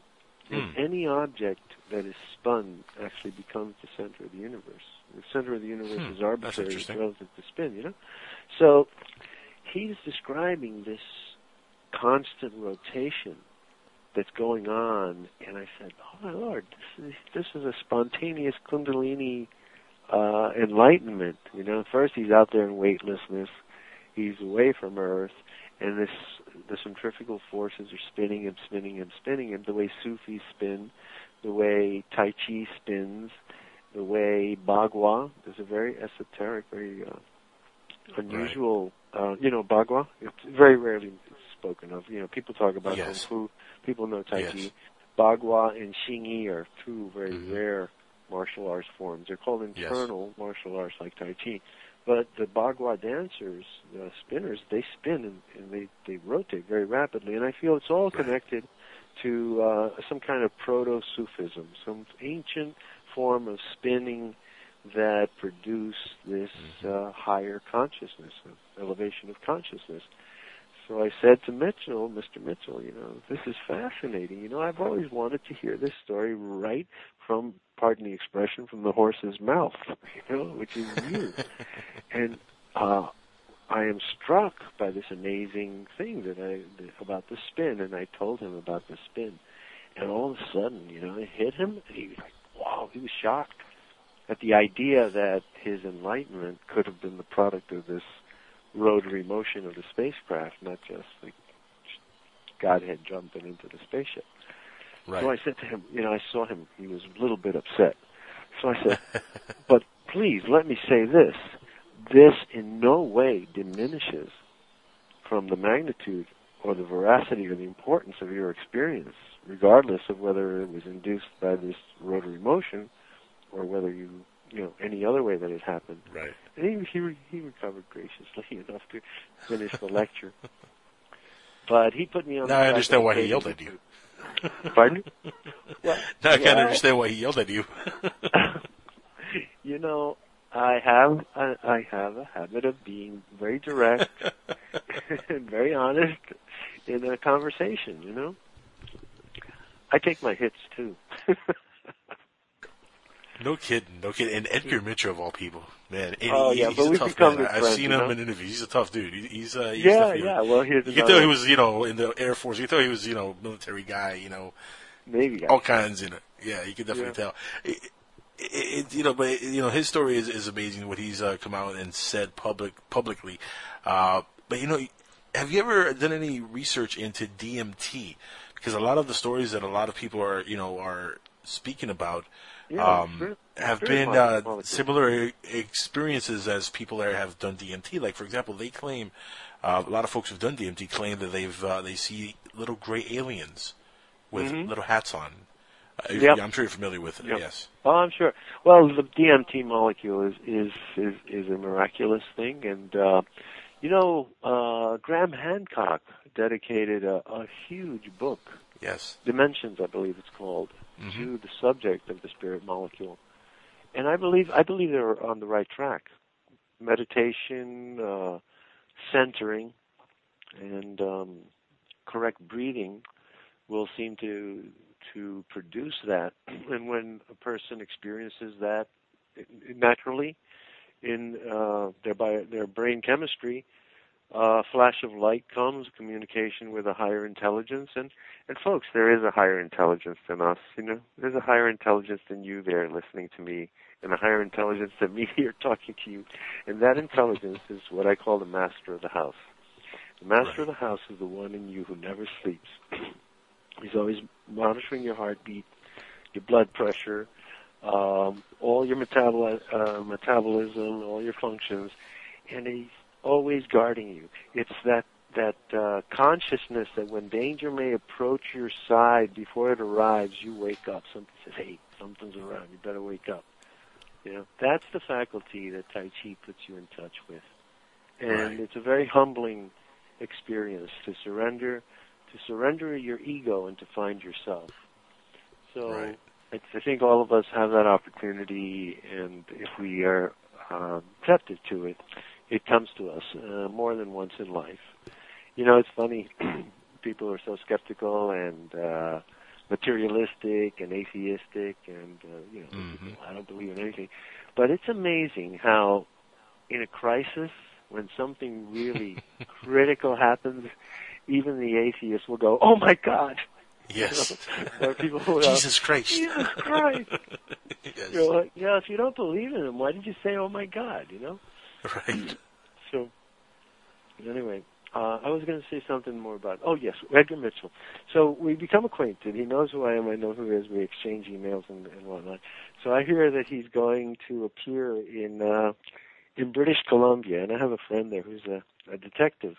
And she's worked with me in a few cases. And some of them are missing persons, and other things are like UFOs. So she says, I said, Edgar Mitchell's going to be in B.C. And she says, "Oh, I have to go see him." I said, "Are you going to go see him?" "Really?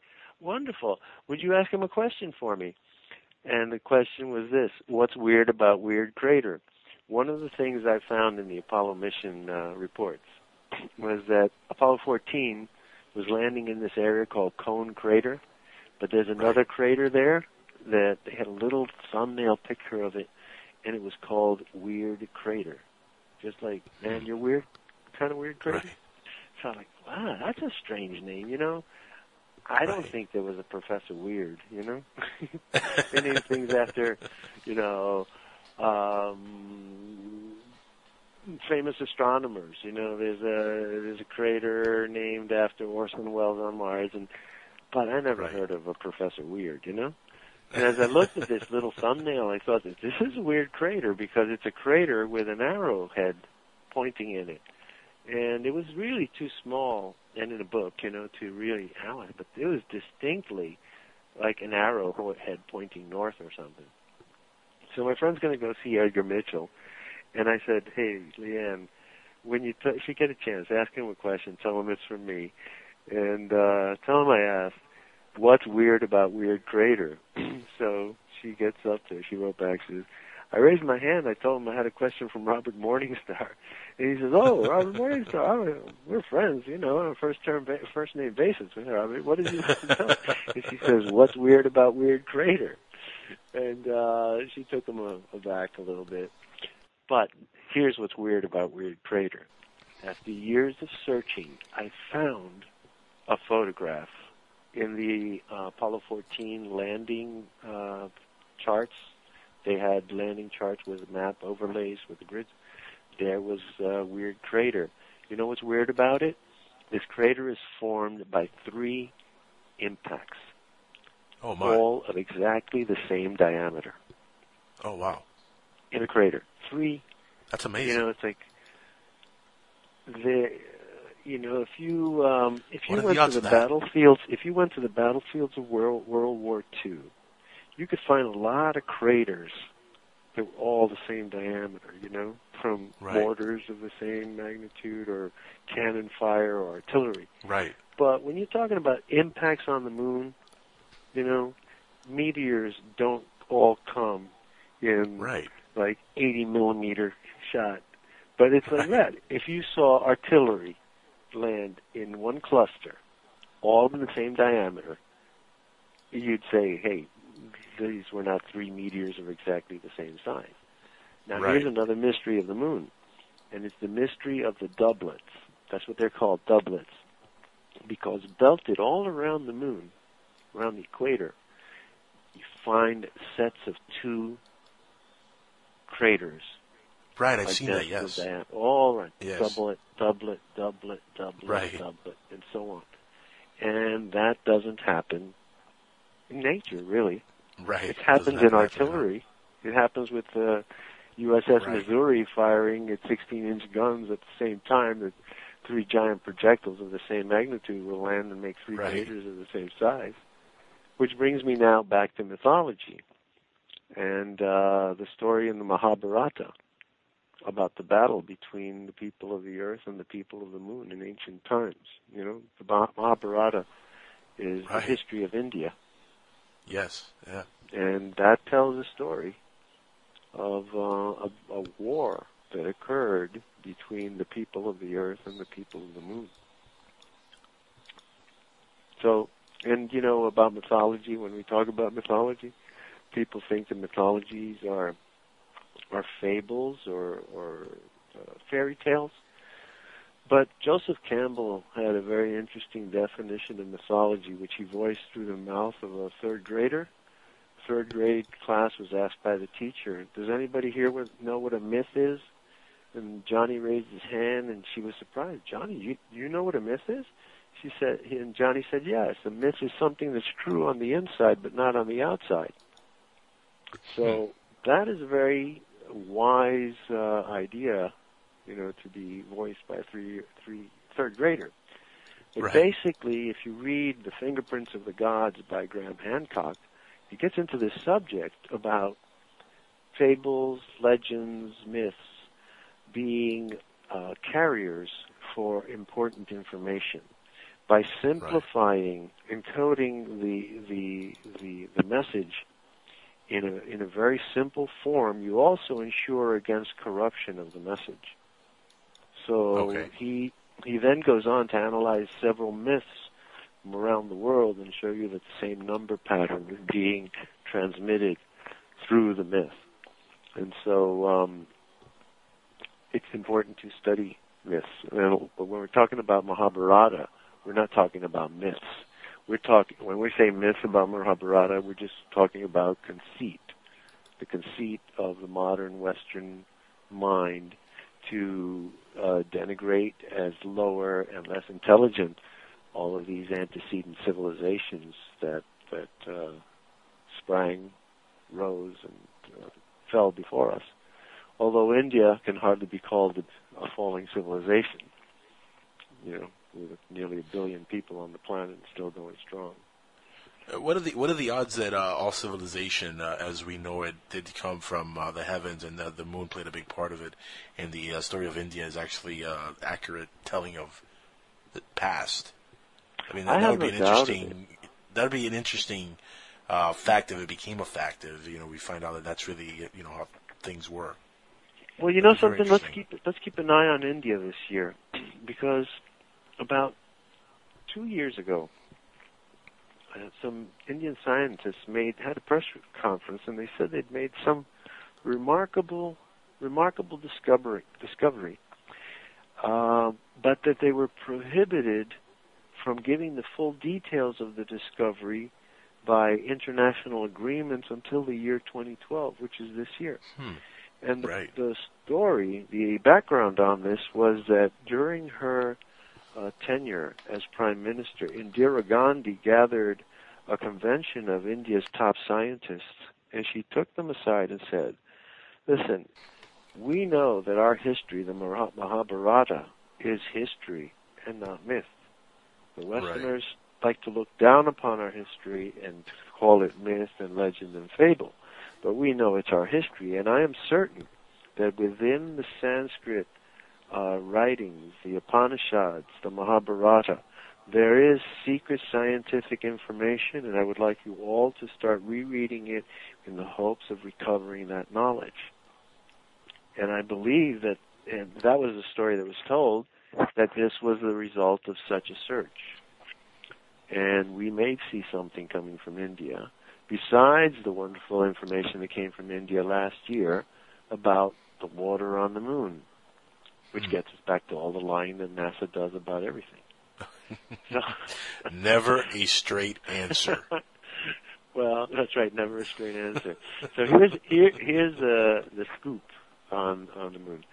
Last August, I published on UFO Digest a report on the discovery of water on the moon by a group of geologists at the University of Tennessee. The University of Tennessee had gotten from NASA samples, lunar rock samples that were brought back by Edgar Mitchell, Apollo 14. They brought back about 800 pounds of rock and a couple of other things I think that were not rocks. But they'll get that on another show. Right now we're talking about the rocks. So NASA had these rocks for years and years and years, but they didn't let anybody really do heavy-duty studies outside of NASA in universities. But finally they gave up samples to University of Tennessee. And lo and behold, University of Tennessee finds limestone all over the place. And limestone can only be formed in water. So they went on to say that everything that they've studied in the samples indicates that water is ubiquitous on the moon. Ubiquitous is a wonderful word. It means everywhere. It's everywhere. Right. So at the same time, so I put out this story because nobody was picking it up in the media. So I sent it to Fox News. They mentioned it a little bit, but everything was, shut down on University of Tennessee getting first dibs on the discovery. So it turns out that the Chandra satellite from India was orbiting the moon and doing readings all over the moon. And a couple of months later, I think August is when I published the University of Tennessee report. But November or so, October, November was when Chandra made the report that the moon is wet. All over the surface, the moon is wet. That's right. But that didn't get a lot of play in the media and still didn't get a lot of play because they were waiting for NASA to do their L-cross crashing of their satellite rocket with the explosion into the crater to make it spray up and then fly the second part of the craft through the cloud to take measurements to see if there was water there. Right. So they got, University of Tennessee could have told them there was water everywhere, and the Chandra satellite told them that they has water all over the moon. The moon is wet, but they had to go through their big show of crashing a huge rocket. It's like bombing the moon to create this spray so that you could fly the next part of the probe through. And all of a sudden, there's enough water in the craters down at the south pole of the moon for us to have a colony down there. Well, what about the lakes on the far side of the moon, I would say.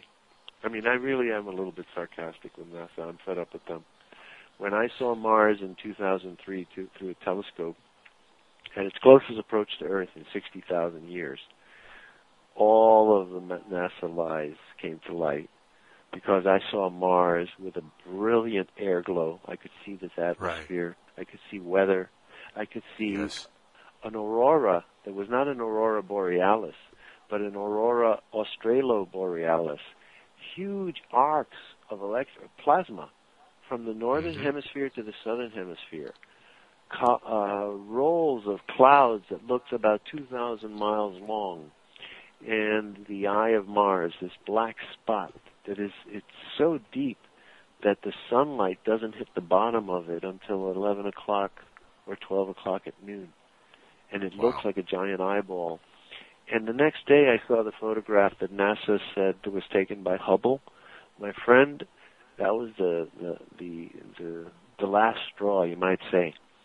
The photo they produced on August 28th that was purportedly taken by Hubble looked like a little cartoon to me compared to what I'd seen with my eyeballs. Through 128x super plaza lens, I saw a living, dynamic, smoking planet. Smoking in the sense that vapors were still coming out of the Hellas Basin that looked like a fresh asteroid impact. And NASA rendered a cartoon. They took out the atmosphere, they took out the air glow, they took out the weather. And only now, in recent years, have they given us fuzzy pictures to show the cloud formations and the weather. I have seen on the internet a few pictures where it shows clearly that the Mars has a blue atmosphere, which only happens if there's water. Yeah, there's a blue sky. Yeah, it has a that blue only happens sky. with water, folks. Yeah, the water. Oh, Angel, I'm so glad you said this. I captured a NASA transmission last July. July 28th, Weatherly was the last space shuttle landing. Remember Atlantis for the last landing? Right. So I stayed up all night videotaping that fantastic event. So I threw a tape in there, recorded the whole thing, and it was really that last Atlantis mission. To see it coming on a cable cast, I have the NASA cable channel, so to see that coming live from the space station and the space shuttle and what they did, these maneuvers that they did, literally, it was 2001: A Space Odyssey. Really come home. Everything that we saw in that movie, they did in real life. They rotated the space station 90 degrees. The space shuttle did an orbit of the space station, like it's called an inside loop. If an airplane goes starts climbing and it goes upside down and comes around, they did an inside loop around the space station. And I had the tape in the machine. And 2 days later, I chanced on the NASA channel again, and this time it was about Mars. So anytime I hear something about Mars, I start paying attention, and I threw the tape. The tape was in there. I threw it in again, and we started recording. And within 3 minutes of it, they start to show photos and videos taken by the rovers, a whole montage of them. Some are the Mars orbiter photographs from the from space, and others were juxtapositions and combinations, montages of the different rovers. And all of a sudden, I start to see these big wet splotches depicted on my high definition TV, and I go, man, that looks wet. That looks like Jones Beach, and it's panning, and it's getting wetter, and the globs, the ponds are getting bigger, and then at the last second, in the corner, I saw waves rolling onto a beach. My friend, I'm not kidding. I have a videotape of waves rolling onto a beach on Mars.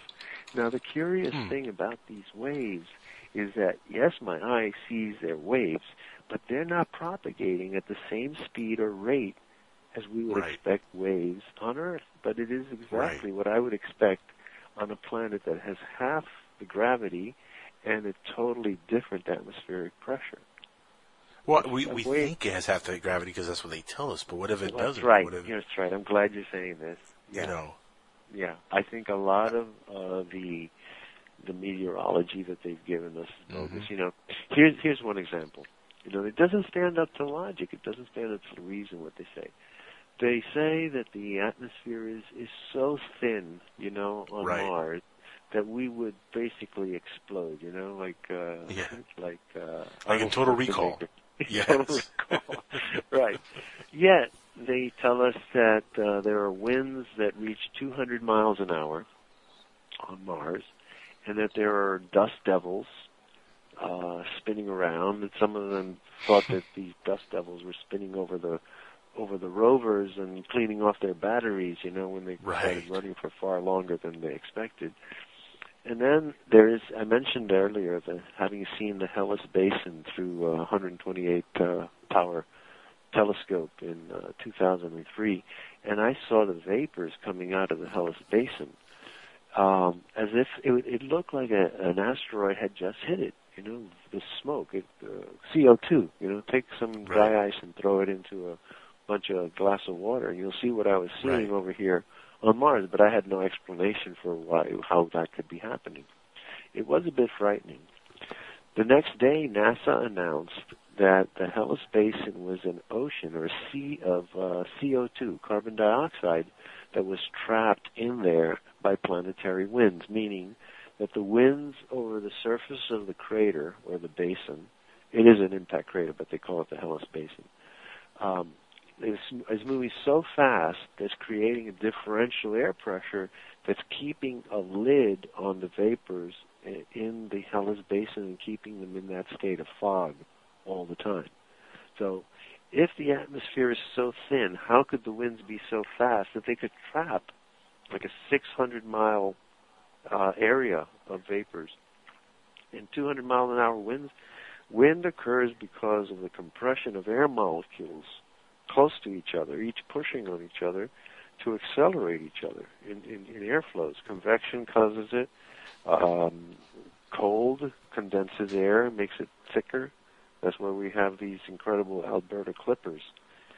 So how is it possible, if the atmosphere is so thin, for it to reach 200 miles an hour? I'll tell you, it's not possible. One of the two figures has to be wrong. Right. Yeah. Well, I think that this year they may come out with a little bit more. Now they're admitting water on Mars, and what I happened to chance upon was somebody in NASA, what I call one of the good guys, leaking a little piece of tape with about 3 seconds of waves crashing on a beach. Oh, wow. Yeah. It's amazing. That should be interesting. That should be very interesting when that comes out. I named it. I named it Morningstar Beach. They did? No kidding. No, I did. Oh, okay. I found it. You know what? We should do a campaign to name it Morningstar Beach. Yeah, there's one on the... I'm joking because for our friends in the Virgin Islands has a place called Morningstar Beach. I've never been there, but everyone who goes there tells me about it. So I saw these waves crashing on a beach on Mars. I figure I'll name it Morningstar. Oh, man, I'm dying to see that footage whenever they release that. That'd be amazing. I'm hoping it's soon to transfer from tape to digital, and I will put it on YouTube for all the world to see. Oh, man, please send me a link to that as soon as you put it up. You know, Arthur C. Clarke, who is one of the most celebrated science fiction authors of all times, once said that he is fairly convinced that we've discovered life on Mars. And he said there are some incredible photographs from the Jet Propulsion Laboratory, which to him was pretty convincing proof of the existence of large life forms on Mars. Yeah. I'm just working on an incredible thing for him to say. I'm working on one of trees. Trees on Mars. Joseph Skipper, if people will Google the name Joseph Skipper, Skipper, and go to his website on Mars, you will see this man has dedicated the last 20 years of his life to the same work that we do. But Joseph concentrates on Mars, and he has found the most amazing compilation of photographs which shows bushes, trees, vegetation, and I heartily recommend Joseph Skipper's website, Mars Anomalies, I believe it's called, Mars Anomalies blog. And so I like to give credit where credit is due, because we're all in this together. Everyone is mining for the truth. And Joseph Skipper I admire his work very much, as I do Ken Johnson. Ken Johnson has released a tremendous number of photographs from NASA that he was ordered to destroy. They were destroying photographs which indicated architecture and ruins and manufactured objects to be found on the moon. That's amazing.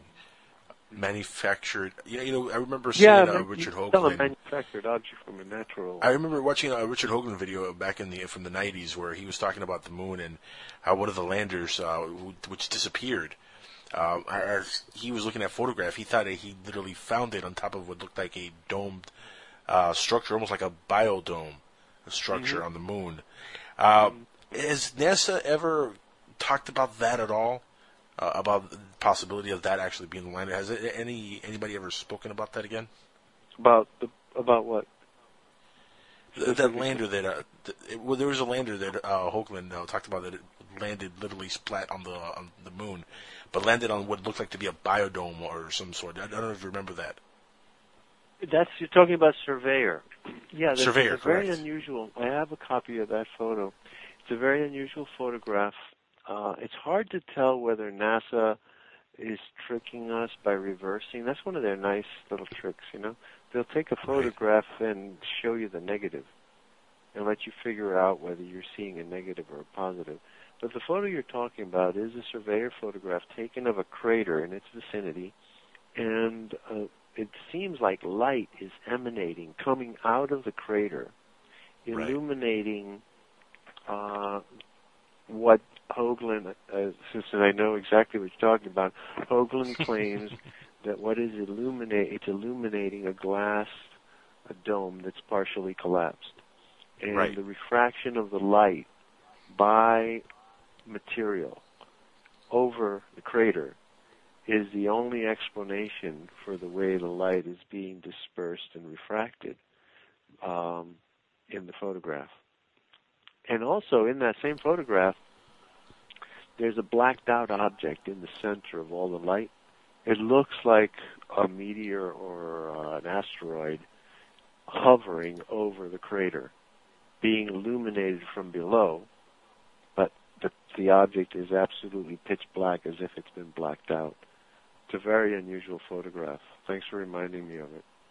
Yeah, that was one of my favorite Richard Hoagland specials.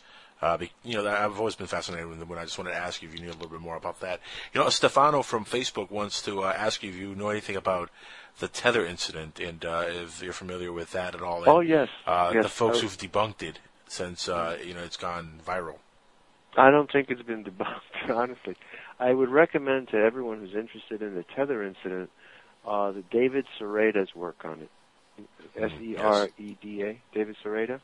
This is a gentleman that's really a bright person and very eloquent and a hardworking fellow. And he does analysis of the UFO that's seen passing behind the tether and the glow and he does remarkable work analyzing the frequency of the oscillations that are seen in this craft.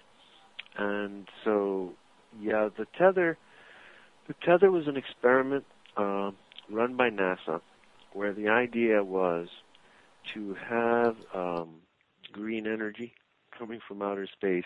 Basically, the idea was to drop a really long 12-mile long wire down to dip it into the atmosphere and to drag it along the atmosphere to see if they could generate electricity in the wire by induction that would create a current, that would create a power source for it possibly to be beamed down to Earth to be a source of electricity or energy in the future. Well, for some reason, NASA didn't get it all right, and as they were letting out the tether, it broke loose. As usual. Right. And it broke loose and started free-floating away. And when it free-floated away a bunch of miles, all of a sudden it became surrounded by globes, orbs, and UFOs. And NASA calls it, says that it's ice particles floating around. But the ice particles are changing directions, going this way, going that way, turning, coming back, and they shouldn't be doing that. So NASA tries to explain them as the result of the maneuvering rockets that are in front on the nose of the space shuttle, that when they blast to adjust the attitude of the shuttle, that they were breaking off particles of ice that were floating by the camera, and that was what the UFOs were. But that story doesn't wash. Look at the tape for yourself. Look at the distances. Look at the tether is 10 miles away, and you can see it. And then you see the UFO passing, and the UFO passes behind it, not in front of it. So it's not an ice particle. You know, it's amazing how NASA tries to get away with saying they're ice particles. You know, they did make a kind of a convincing argument, I will say, because I saw the video on YouTube where they kind of display how the effect could happen. Just because you can, get an effect, to look similar to what you're seeing on the video doesn't mean that's exactly what you're seeing on the video. It's an amazing amount of objects. I mean, wouldn't it be more dangerous if these were ice particles just floating around that close to the shuttle? Well, it all depends on the relative speed. If they're moving at the same speed as the shuttle... Some of them are going pretty fast. Yeah, that's why I said I don't think they were ice particles. How can it, if it's coming from the shuttle, if it's breaking off from the shuttle, it should just drift around and at the same speed as the shuttle. If it's sprayed by the maneuvering rocket, I don't know if people know what the maneuvering rockets are. The space shuttle had, on the nose, it had rockets to the side and up and down so they could adjust the nose by blasting it. When you see it happen, actually it's a pretty impressive little thing. It's very rarely shown. But when the astronauts fired those maneuvering rockets, the space shuttle looked like a whale. You know how when a whale breaches and blasts that the spray? That's what the shuttle looked like. And it would do that. So they're claiming that those forces were responsible for all the movements of the purported ice particles. There's another very funny explanation they came up with, which comes back to the Apollo 10 mission that we were discussing earlier, the Music of the Moon mission. When they went on the far side of the moon, they took 3 photographs of a very strange object. I published it New Year's Day, UFO Digest, New Year's Day 2010, and it's called the Sentinel. And I named it the Sentinel in honor of Arthur C. Clarke, who said we would find a monolith on the moon. Right. The story of 2001: A Space Odyssey came from a short story that Arthur C. Clarke wrote back in the 1950s. Right. But he didn't call it 2001: A Space Odyssey. He called it the Sentinel. Right. So the original name for the monolith was the Sentinel. So in honor of Arthur C. Clarke, I named it that, the Sentinel. And it looks like quite an unusual number of things. It looks like the bow of a ship, for one, if you want to look at it one way. But for me, it was the oddest thing that it really looks like a sculpture of Africa. It's very unusual. And they claimed that it was a piece of mylar. They claimed, NASA's explanation was they claimed it was a piece of mylar that floated off the lunar module when they were docking. And there's no, if you know what mylar is, you know how bogus that explanation NASA came up with. The geometry of it and the different aspects of it. It's a three-dimensional object. It's almost literally, if you were to envision the bow of the Titanic coming on you, and you're in the water, V-shape like that, tapering down to the water. It's a very remarkable thing. Now, Richard Hoagland discovered this. There are a lot of times independent people discover the same thing. They call it different things. I called it the Sentinel. When I sent it to Richard Hoagland, he said, "Oh yeah, we discovered that back in 1996, and we showed it in Phoenix. We called it the Battleship." So, I said to myself, the bow of the Titanic. So I just talked to him. He said, "Oh yeah, we called it the Battleship." So, great minds think alike. I just didn't put guns on my ship.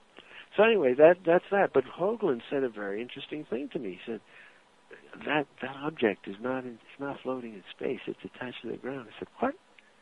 It looks like it's in space. He said, no, they doctored the photograph. That's one of those towers that we're talking about miles and miles and miles high that are on the far side of the moon. Now, the first time that I heard Richard Hoagland talk to me about glass towers 2 miles high on the moon, I thought it was kind of as crazy as you probably think is hearing it from me. But then over the years of studying and learning, I realized, glass would be the perfect building material to use on the moon because it's all over the place. Right. Secondly, let's not make the mistake of judging architecture on the moon by what we see here on Earth. Right. The moon has 1/6 the gravity and has, if you believe NASA, absolutely no atmosphere. So building a 2-mile glass structure on the moon would not be as far-fetched. Right. It hasn't got to deal with the wind or weather, and it wouldn't have to deal with 6 times the gravity, and you would have an abundance of the material, glass, silicates, to manufacture something like that. So, again, logically, we are conditioned to be skeptical and to be disbelieving, and like I said to myself, this is nuts. Literally myself, I said, this is crazy. Because my cousin told me about it first, and then he introduced me to Hoagland. My cousin is an ex-U.S. Navy aviator and navigator, and he told me about these glass towers on the moon, and I said, oh, man, this is nutty. And I'll introduce you to Richard. So I got to know Richard, and we became really good friends. I would say we became brothers. From 1993 till 1997, when he moved away from New York City, he was in Hoboken, about 20 minutes from me. We used to see each other, talk every day, and shared a lot of complementary knowledge. And what I mean by that is complementary as in mathematics. The missing pieces, they fit together to create a whole. So, at first I was shocked by that, and then I saw photographs, and then I saw the castle, and then I started enhancing some of the photographs that Richard and Dr. Bruce Cornett were sharing with me. And I started to find things like the famous photograph of an astronaut. It's on Richard's website, but I was the first one to notice the reflection in the glass. If you look at this photograph taken of from Apollo 14, you see the photograph of the astronaut, and in his mask, you can see a reflection of the other astronauts who's taking the photograph. But if you look to the upper right corner of his plexiglass mask, you see something hanging in space or in the sky that can't possibly be their lander.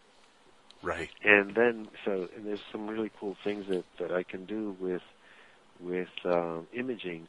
For example, I can take an image that is like, let's say this image reflected on a curved surface. You can take that and flatten it out, to see what it would be like if you were seeing it not reflected on the curve. You can unfold the curve of the glass. So it looks like some object was hovering over and behind them as one of the astronauts was taking a picture of the other. So that would have been, if it was Apollo 14, it would have been Alan Shepard and Edgar Mitchell. And then there's the castle, which is remarkable. It's a photograph of an area called Manilius Crater, the northern area of the moon, and it's really dark. The moon, you can see the Terminator. You can see light on one side, and one side of the moon is still in light. The other, and then it's the light, the Terminator, light and darkness. And then you see everything fading into the black, and then on the right side you see something that looks like the top of the Empire State Building, still illuminated in sunlight. So Hoagland said, for you to see that thing, that has to be over 2 miles high because of the angle of the sun, the relative position of the moon, and the Terminator. For that thing to still be catching light on the dark side, not dark in the sense of where the night side of the moon is, that would have to be 2.5 miles high. And it stands, it's a good science. It stands, you can't it's amazing how mainstream media doesn't pick up on a lot of the stuff that Hoagland's done over the years, and a lot of stuff that he's talked about over the years, and really give him a little bit more of publicity. I mean, it's a shame that he doesn't get as much publicity as he should, because he's really come out with some doozers in the last decade and a half. I mean, doozies, I should say, in the last couple decades. He's a smart guy. Let me tell you something. I have great respect, admiration, and affection for Richard. He is a straight shooter. He's an honest man. Yeah, he is. He cares about the nation. He cares about the public. He wants to share what he knows. And let me tell you something about him. He left New York at the end of 1997 because he thought something horrible was going to happen to New York. He thought New York was going to be destroyed, and he just had to leave. And so he was heading down to New Mexico. He said, Robert, I want you to be part of the team. New York is finished. Something terrible is going to happen here. And, why don't you come down and be part of the team? I said, Richard, I'm a New Yorker. I've lived here all my life. My family's here. My friends are here. And to be honest with you, Richard, I wouldn't want to live in a world where there was no New York, So if it goes, I'm going with it because these are the people I love. And so that ended that conversation. And he was a little bit sullen. Richard doesn't like to be, rebuffed. So he went off, and I'm thinking, that's really wild. He thinks, some cataclysm, some asteroid or something, meteor's going to hit New York. And, I hope it can still stay. He was close. In Mexico, right? So get this, 97. I'll tell you what, he was close in 9/11. There wasn't a And he was meteor, close but to that. Listen to how literally close he was. On January 3rd of 1998, an explosion happened at 22nd Street and 5th Avenue in New York City. An entire street collapsed. There was an explosion, there was a fire, there was a flood. The explosion, the flood, and the fire destroyed any evidence of what was the cause, and nobody to this day knows what caused that to happen. But here's the curious thing.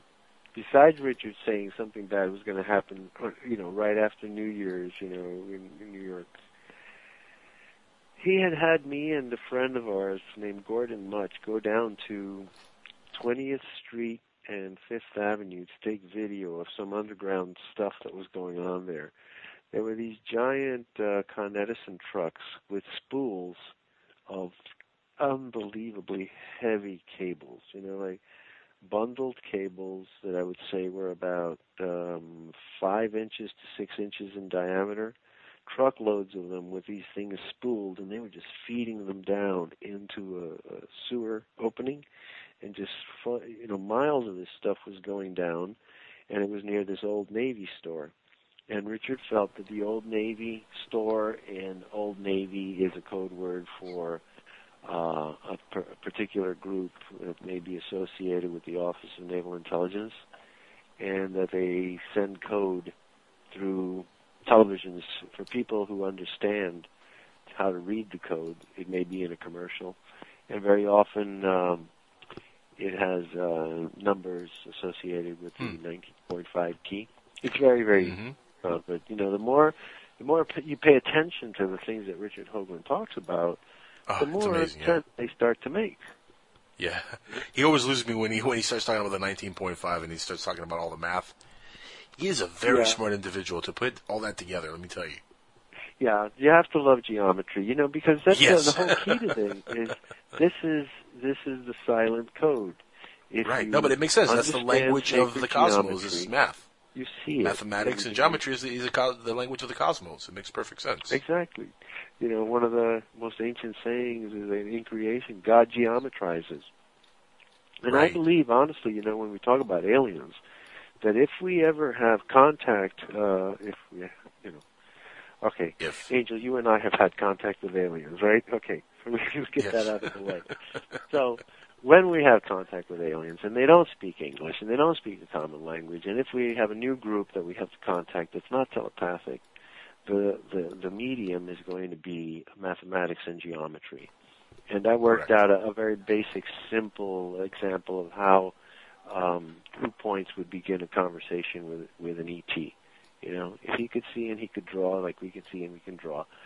I could draw a dot and say, dot is me, and I draw another dot, and the dot is him, and then he and me, you and I, and then draw a line between them. There's connection, there's relationship, and then we put another dot, then there's other, and that's he, she, or it, and then we've got a triangle. And then from those basic components, point, line, and triangle, we could go on to develop a mathematical, geometric code for communication, a cipher at first.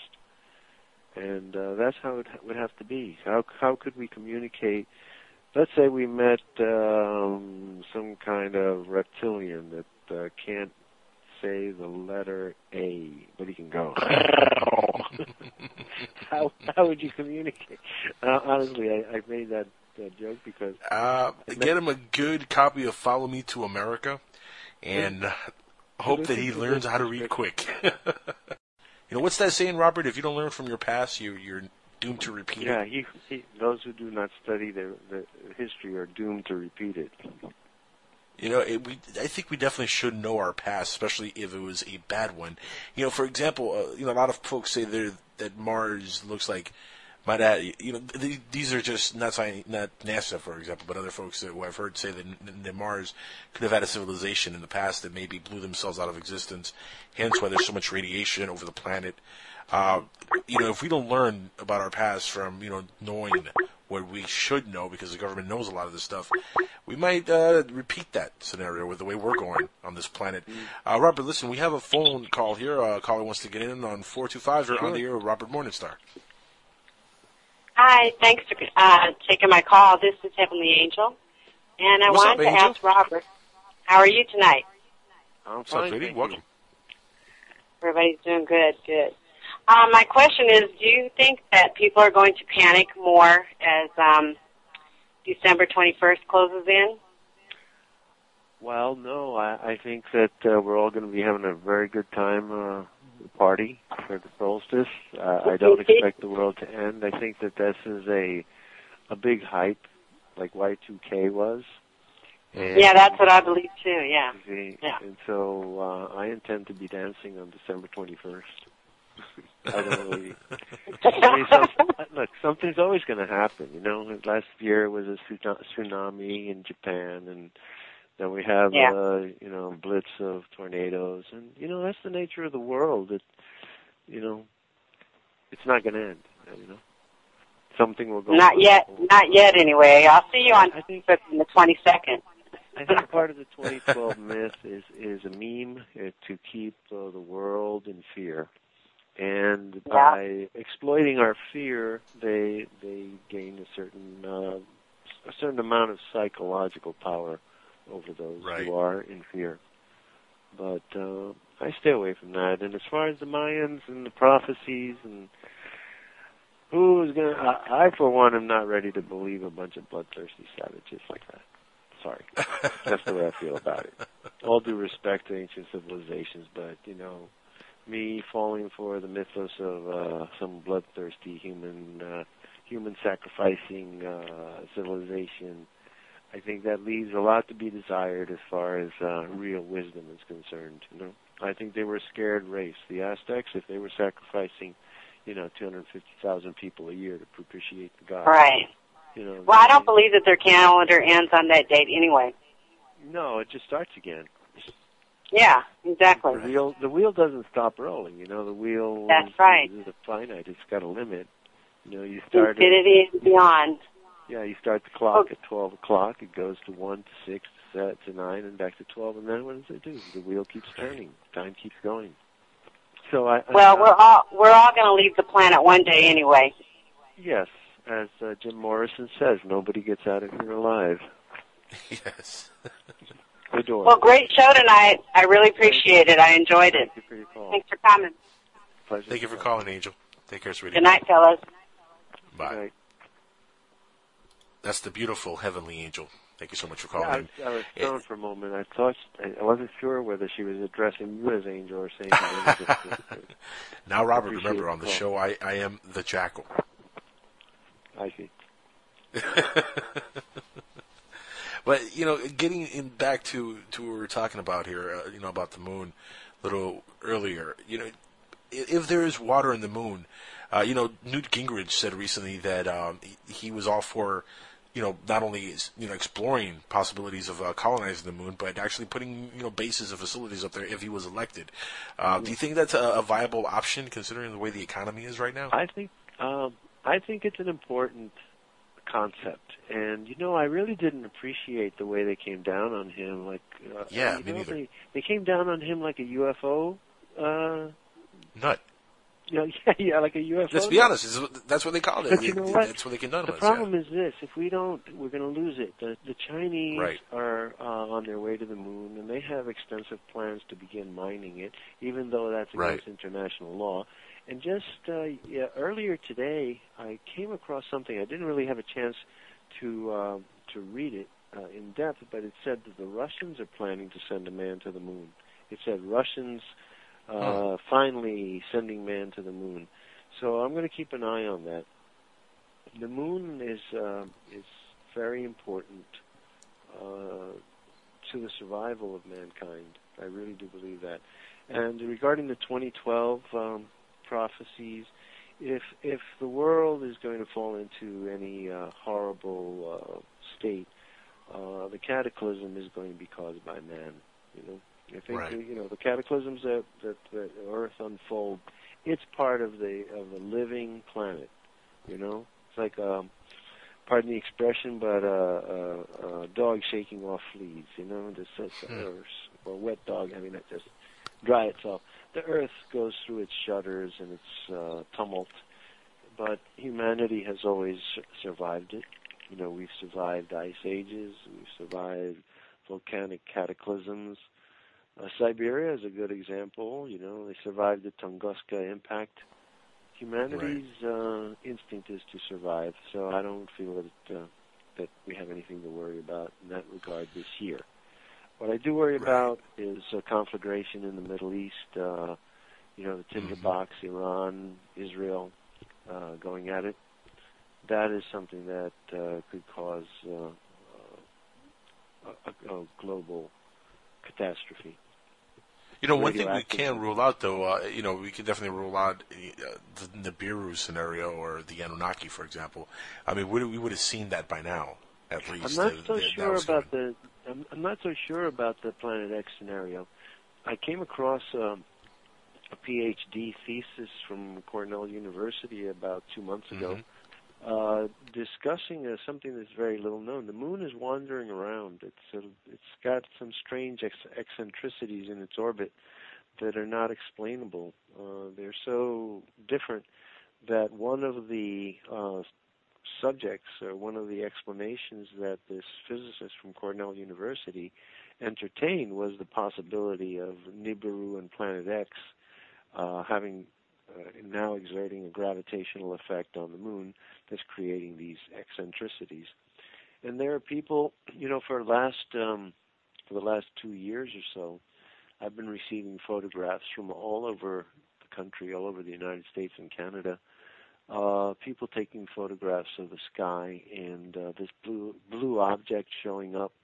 Most of the people dismiss them as lens flares, but I'm not so sure they're all lens flares. And these photographs were coming to me from North Carolina, from California, from Canada, and just people, so I do give a little bit of, I pay attention to some of those things, but even if we have that passing by, I don't think it's an end-of-the-world scenario. But, we would have seen it by now, I think. And besides, I'm not sure well, exactly not if it's what coming year. from the south, you see. It's not if it's coming from the southern hemisphere, and this is what I've been... By now, though? Pardon me? By now, we still wouldn't see it, you think? Well, if you think about how much... If it's coming from the south polar regions, we don't get to see that unless you're down in Argentina or something. Chile. That's a good point. That is a good point. Yeah, and I've heard that that's really where the action is. I've heard about the Vatican Observatory. Look what's going on with the Russians breaking through Lake Vostok. You notice how there hasn't been a peep about it since they did it? Very true, yeah. They finally drilled 30 years. I thought they must have been drilling for decades, and I heard they were drilling for 30 years to bore through 2.5 miles of ice to get to this lake. And they were very bright about it, how they did it. They went in, they took a sample, and they sealed it without contaminating it. Russians are very smart cookies. Diabolical cookies, but smart cookies nonetheless. Yes. Indeed, they were, and they are. What was it we were going to talk about the moon? Was it the moon? Was it the moon that I was going to say something about? I mentioned it's funny how we always focus on the moon and Mars, but I'm pretty sure there's a lot of activity on other planets. We don't hear much about like Venus or other planets, and I'm pretty sure there's stuff happening all over the place. Let's talk about Saturn. Okay? I read a report that was one of the MJ12 papers, maybe about 7 years ago. I had a huge collection that came from John Greenwald's Black Vault, original Black Vault. Unfortunately, the drive crashed, but I'm fortunate enough to remember documents. And, oh my goodness, I think I'm having an interference flash right now. Oh, no, here it is. No, Saturn, get back. Okay, this article, this document was an MJ12 document similar to the Interplanetary Phenomenon Unit report that mentions John F. Kennedy as one of the people to watch because he found out about Roswell. Well, the Project Sign period went on to try to find out where the flying saucers were coming from. So it said that they had enlisted astronomers around the world at the major astronomical observatories to try to track the fleets of UFOs that were seen coming in, because what was happening was they were observing motherships coming in and entering equatorial orbit, and from these motherships the scout ships were being dropped and descending to surface and lower altitudes and touchdowns. And so they were watching the motherships and they were able to track them. And the report came back that the astronomers, like Donald Menzel, the astronomer that was in the Robertson Commission originally, they reported that they were able to track the fleet of UFOs or flying saucers, and they said they were coming from the moon Titan, of Saturn's moon Titan. Now that's remarkable, because what has happened? In the last couple of years, we landed the Huygens probe on Titan, and there's no other planetoid that's more like Earth, with the exception of Mars, I would say, as far as terrain, oceans, mountains, geology, formations, terrain, than Titan. But Titan is a cold, we would say a cold, dead moon. It's about 162 degrees below zero, has oceans of liquid methane, has a constant acid rain and so on and so forth. Very harsh atmosphere. It's got a weather. It's got storms, lightning, rain, but it's kind of a methane-based environment. So we human beings wouldn't do well there. And yet, this report said that the flying saucers were coming from there. So now we jump, all these 70 years later, because I'm talking about a report circa 1949, 50. Right. Now we jump to Huygens and the landing there, and now we jump to last year in California at Mono Lake.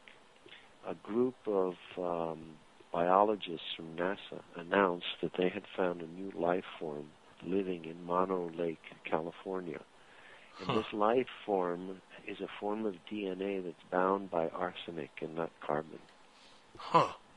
This is unbelievable.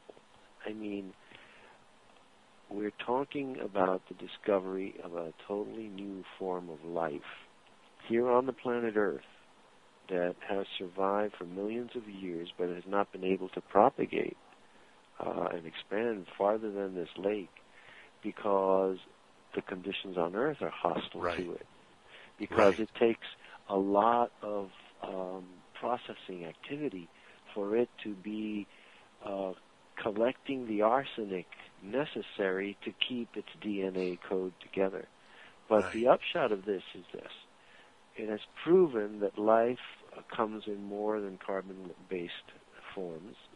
Right. And it showed the NASA scientists that they have been looking for life in too narrow a window.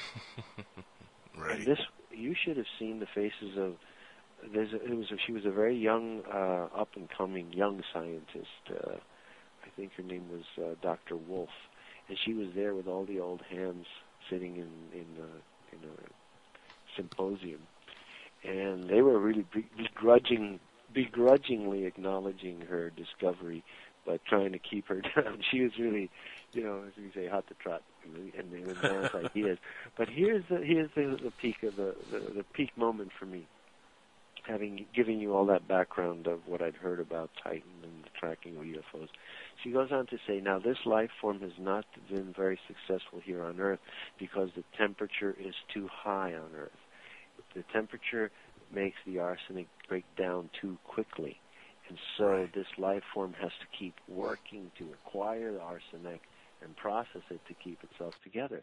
But such a life form might exist and might be able to propagate on some other planet or perhaps a place like Saturn's moon Titan. Right. She says because there the temperatures are much colder and the arsenic would endure, it wouldn't break down as rapidly as it does here on Earth, and so on and so forth. So, this is the kind of logical detective work that I do. And it's called, a lot of people would listen to what I'm saying and say it's speculation, but no, my friend, it's called inference. No. And inference is a very important tool in logic, No, I've always been sound of mind that I've always understood that life in the cosmos could definitely come in many different forms, and you're absolutely right. For a very long time we've only thought of life forms, coming in carbon based, kind of like we are, but life could be in many different kind of forms that we just can't even fathom. You just said the word. I was hoping, I was going to say, I want to talk to you about life on Venus. That's pretty far-fetched, right? Because everybody says, Venus, that's like hell, it's 800 degrees Fahrenheit, methane, carbon dioxide, atmosphere. It's like greenhouse effect's gone crazy. Greenhouse effect, on and on, all the protests. Yes. Now what? Now what do we find? Okay, is the temperature limiting to life? Well, it might have been before the discovery of the black smokers. Right. The black smokers down at the bottom of the Pacific Ocean where they originally found them. The life is existing there in temperatures of 775 degrees. And pitch blackness. And life forms, tube worms, shrimps, crabs. Those life forms are thriving at 775 degrees Fahrenheit. Now, we're all aghast when I said life on Venus 800 degrees Fahrenheit. Well, if life can exist in the pitch black medium, the ocean, at 775 degrees, well, 25 degrees isn't that much different to me. No, anything is possible. And then imagine, now here's the other thing. They talk about this greenhouse effect on Venus, and the tendency is to think of it again as a kind of rarefied, high CO2 atmosphere. But I've been reading on Venus, and at the surface, the pressure is 92 atmospheres. Like here on Earth, right here at sea level, as I assume you are, we are at 1 atmosphere. And right. Imagine the pressure. We'd have to go down into the ocean pretty far to experience 92 atmospheres. But I'm saying to myself, 92 atmospheres of pressure at the surface of Venus, I would think that would be a pretty viscous, pretty fluid, liquid form of CO2, if such a thing could exist. And then on top of it, Venus being so much closer to the sun would be exposed to so much higher frequencies of energies and particles, bathed in the. Who knows what kind of a life soup, creation could concoct on Venus. So I've been doing some studies on photographs on Venus that were taken by Magellan. And again, the photograph that came to me was a very, very dark photograph that looked like cracks in the landscape. So I started enhancing this Magellan photograph that Kevin Smith of the Kevin Smith Show shared with me. And I started enhancing it, and all of a sudden the cracks, what I thought were cracks on the surface, actually look like vines. And then there are other structures that I would swear, if I were on Earth, I would say that's vegetation. Huh. I'll tell you, man. That would be amazing. As far as life is concerned, God only knows. And NASA is not God. No, they're not. And that's a perfect place to end it, guys. We've actually run our course tonight. Just an amazing guest again, Mr. Robert Morningstar. Thank you so much for being on the show tonight. Thanks, Angel. It's always a pleasure. It blows my mind every time you're on the show, and got to have you back on in the near future, my friend. Thank you so much. Thank you. And hi to all your listeners. I enjoyed it very much tonight.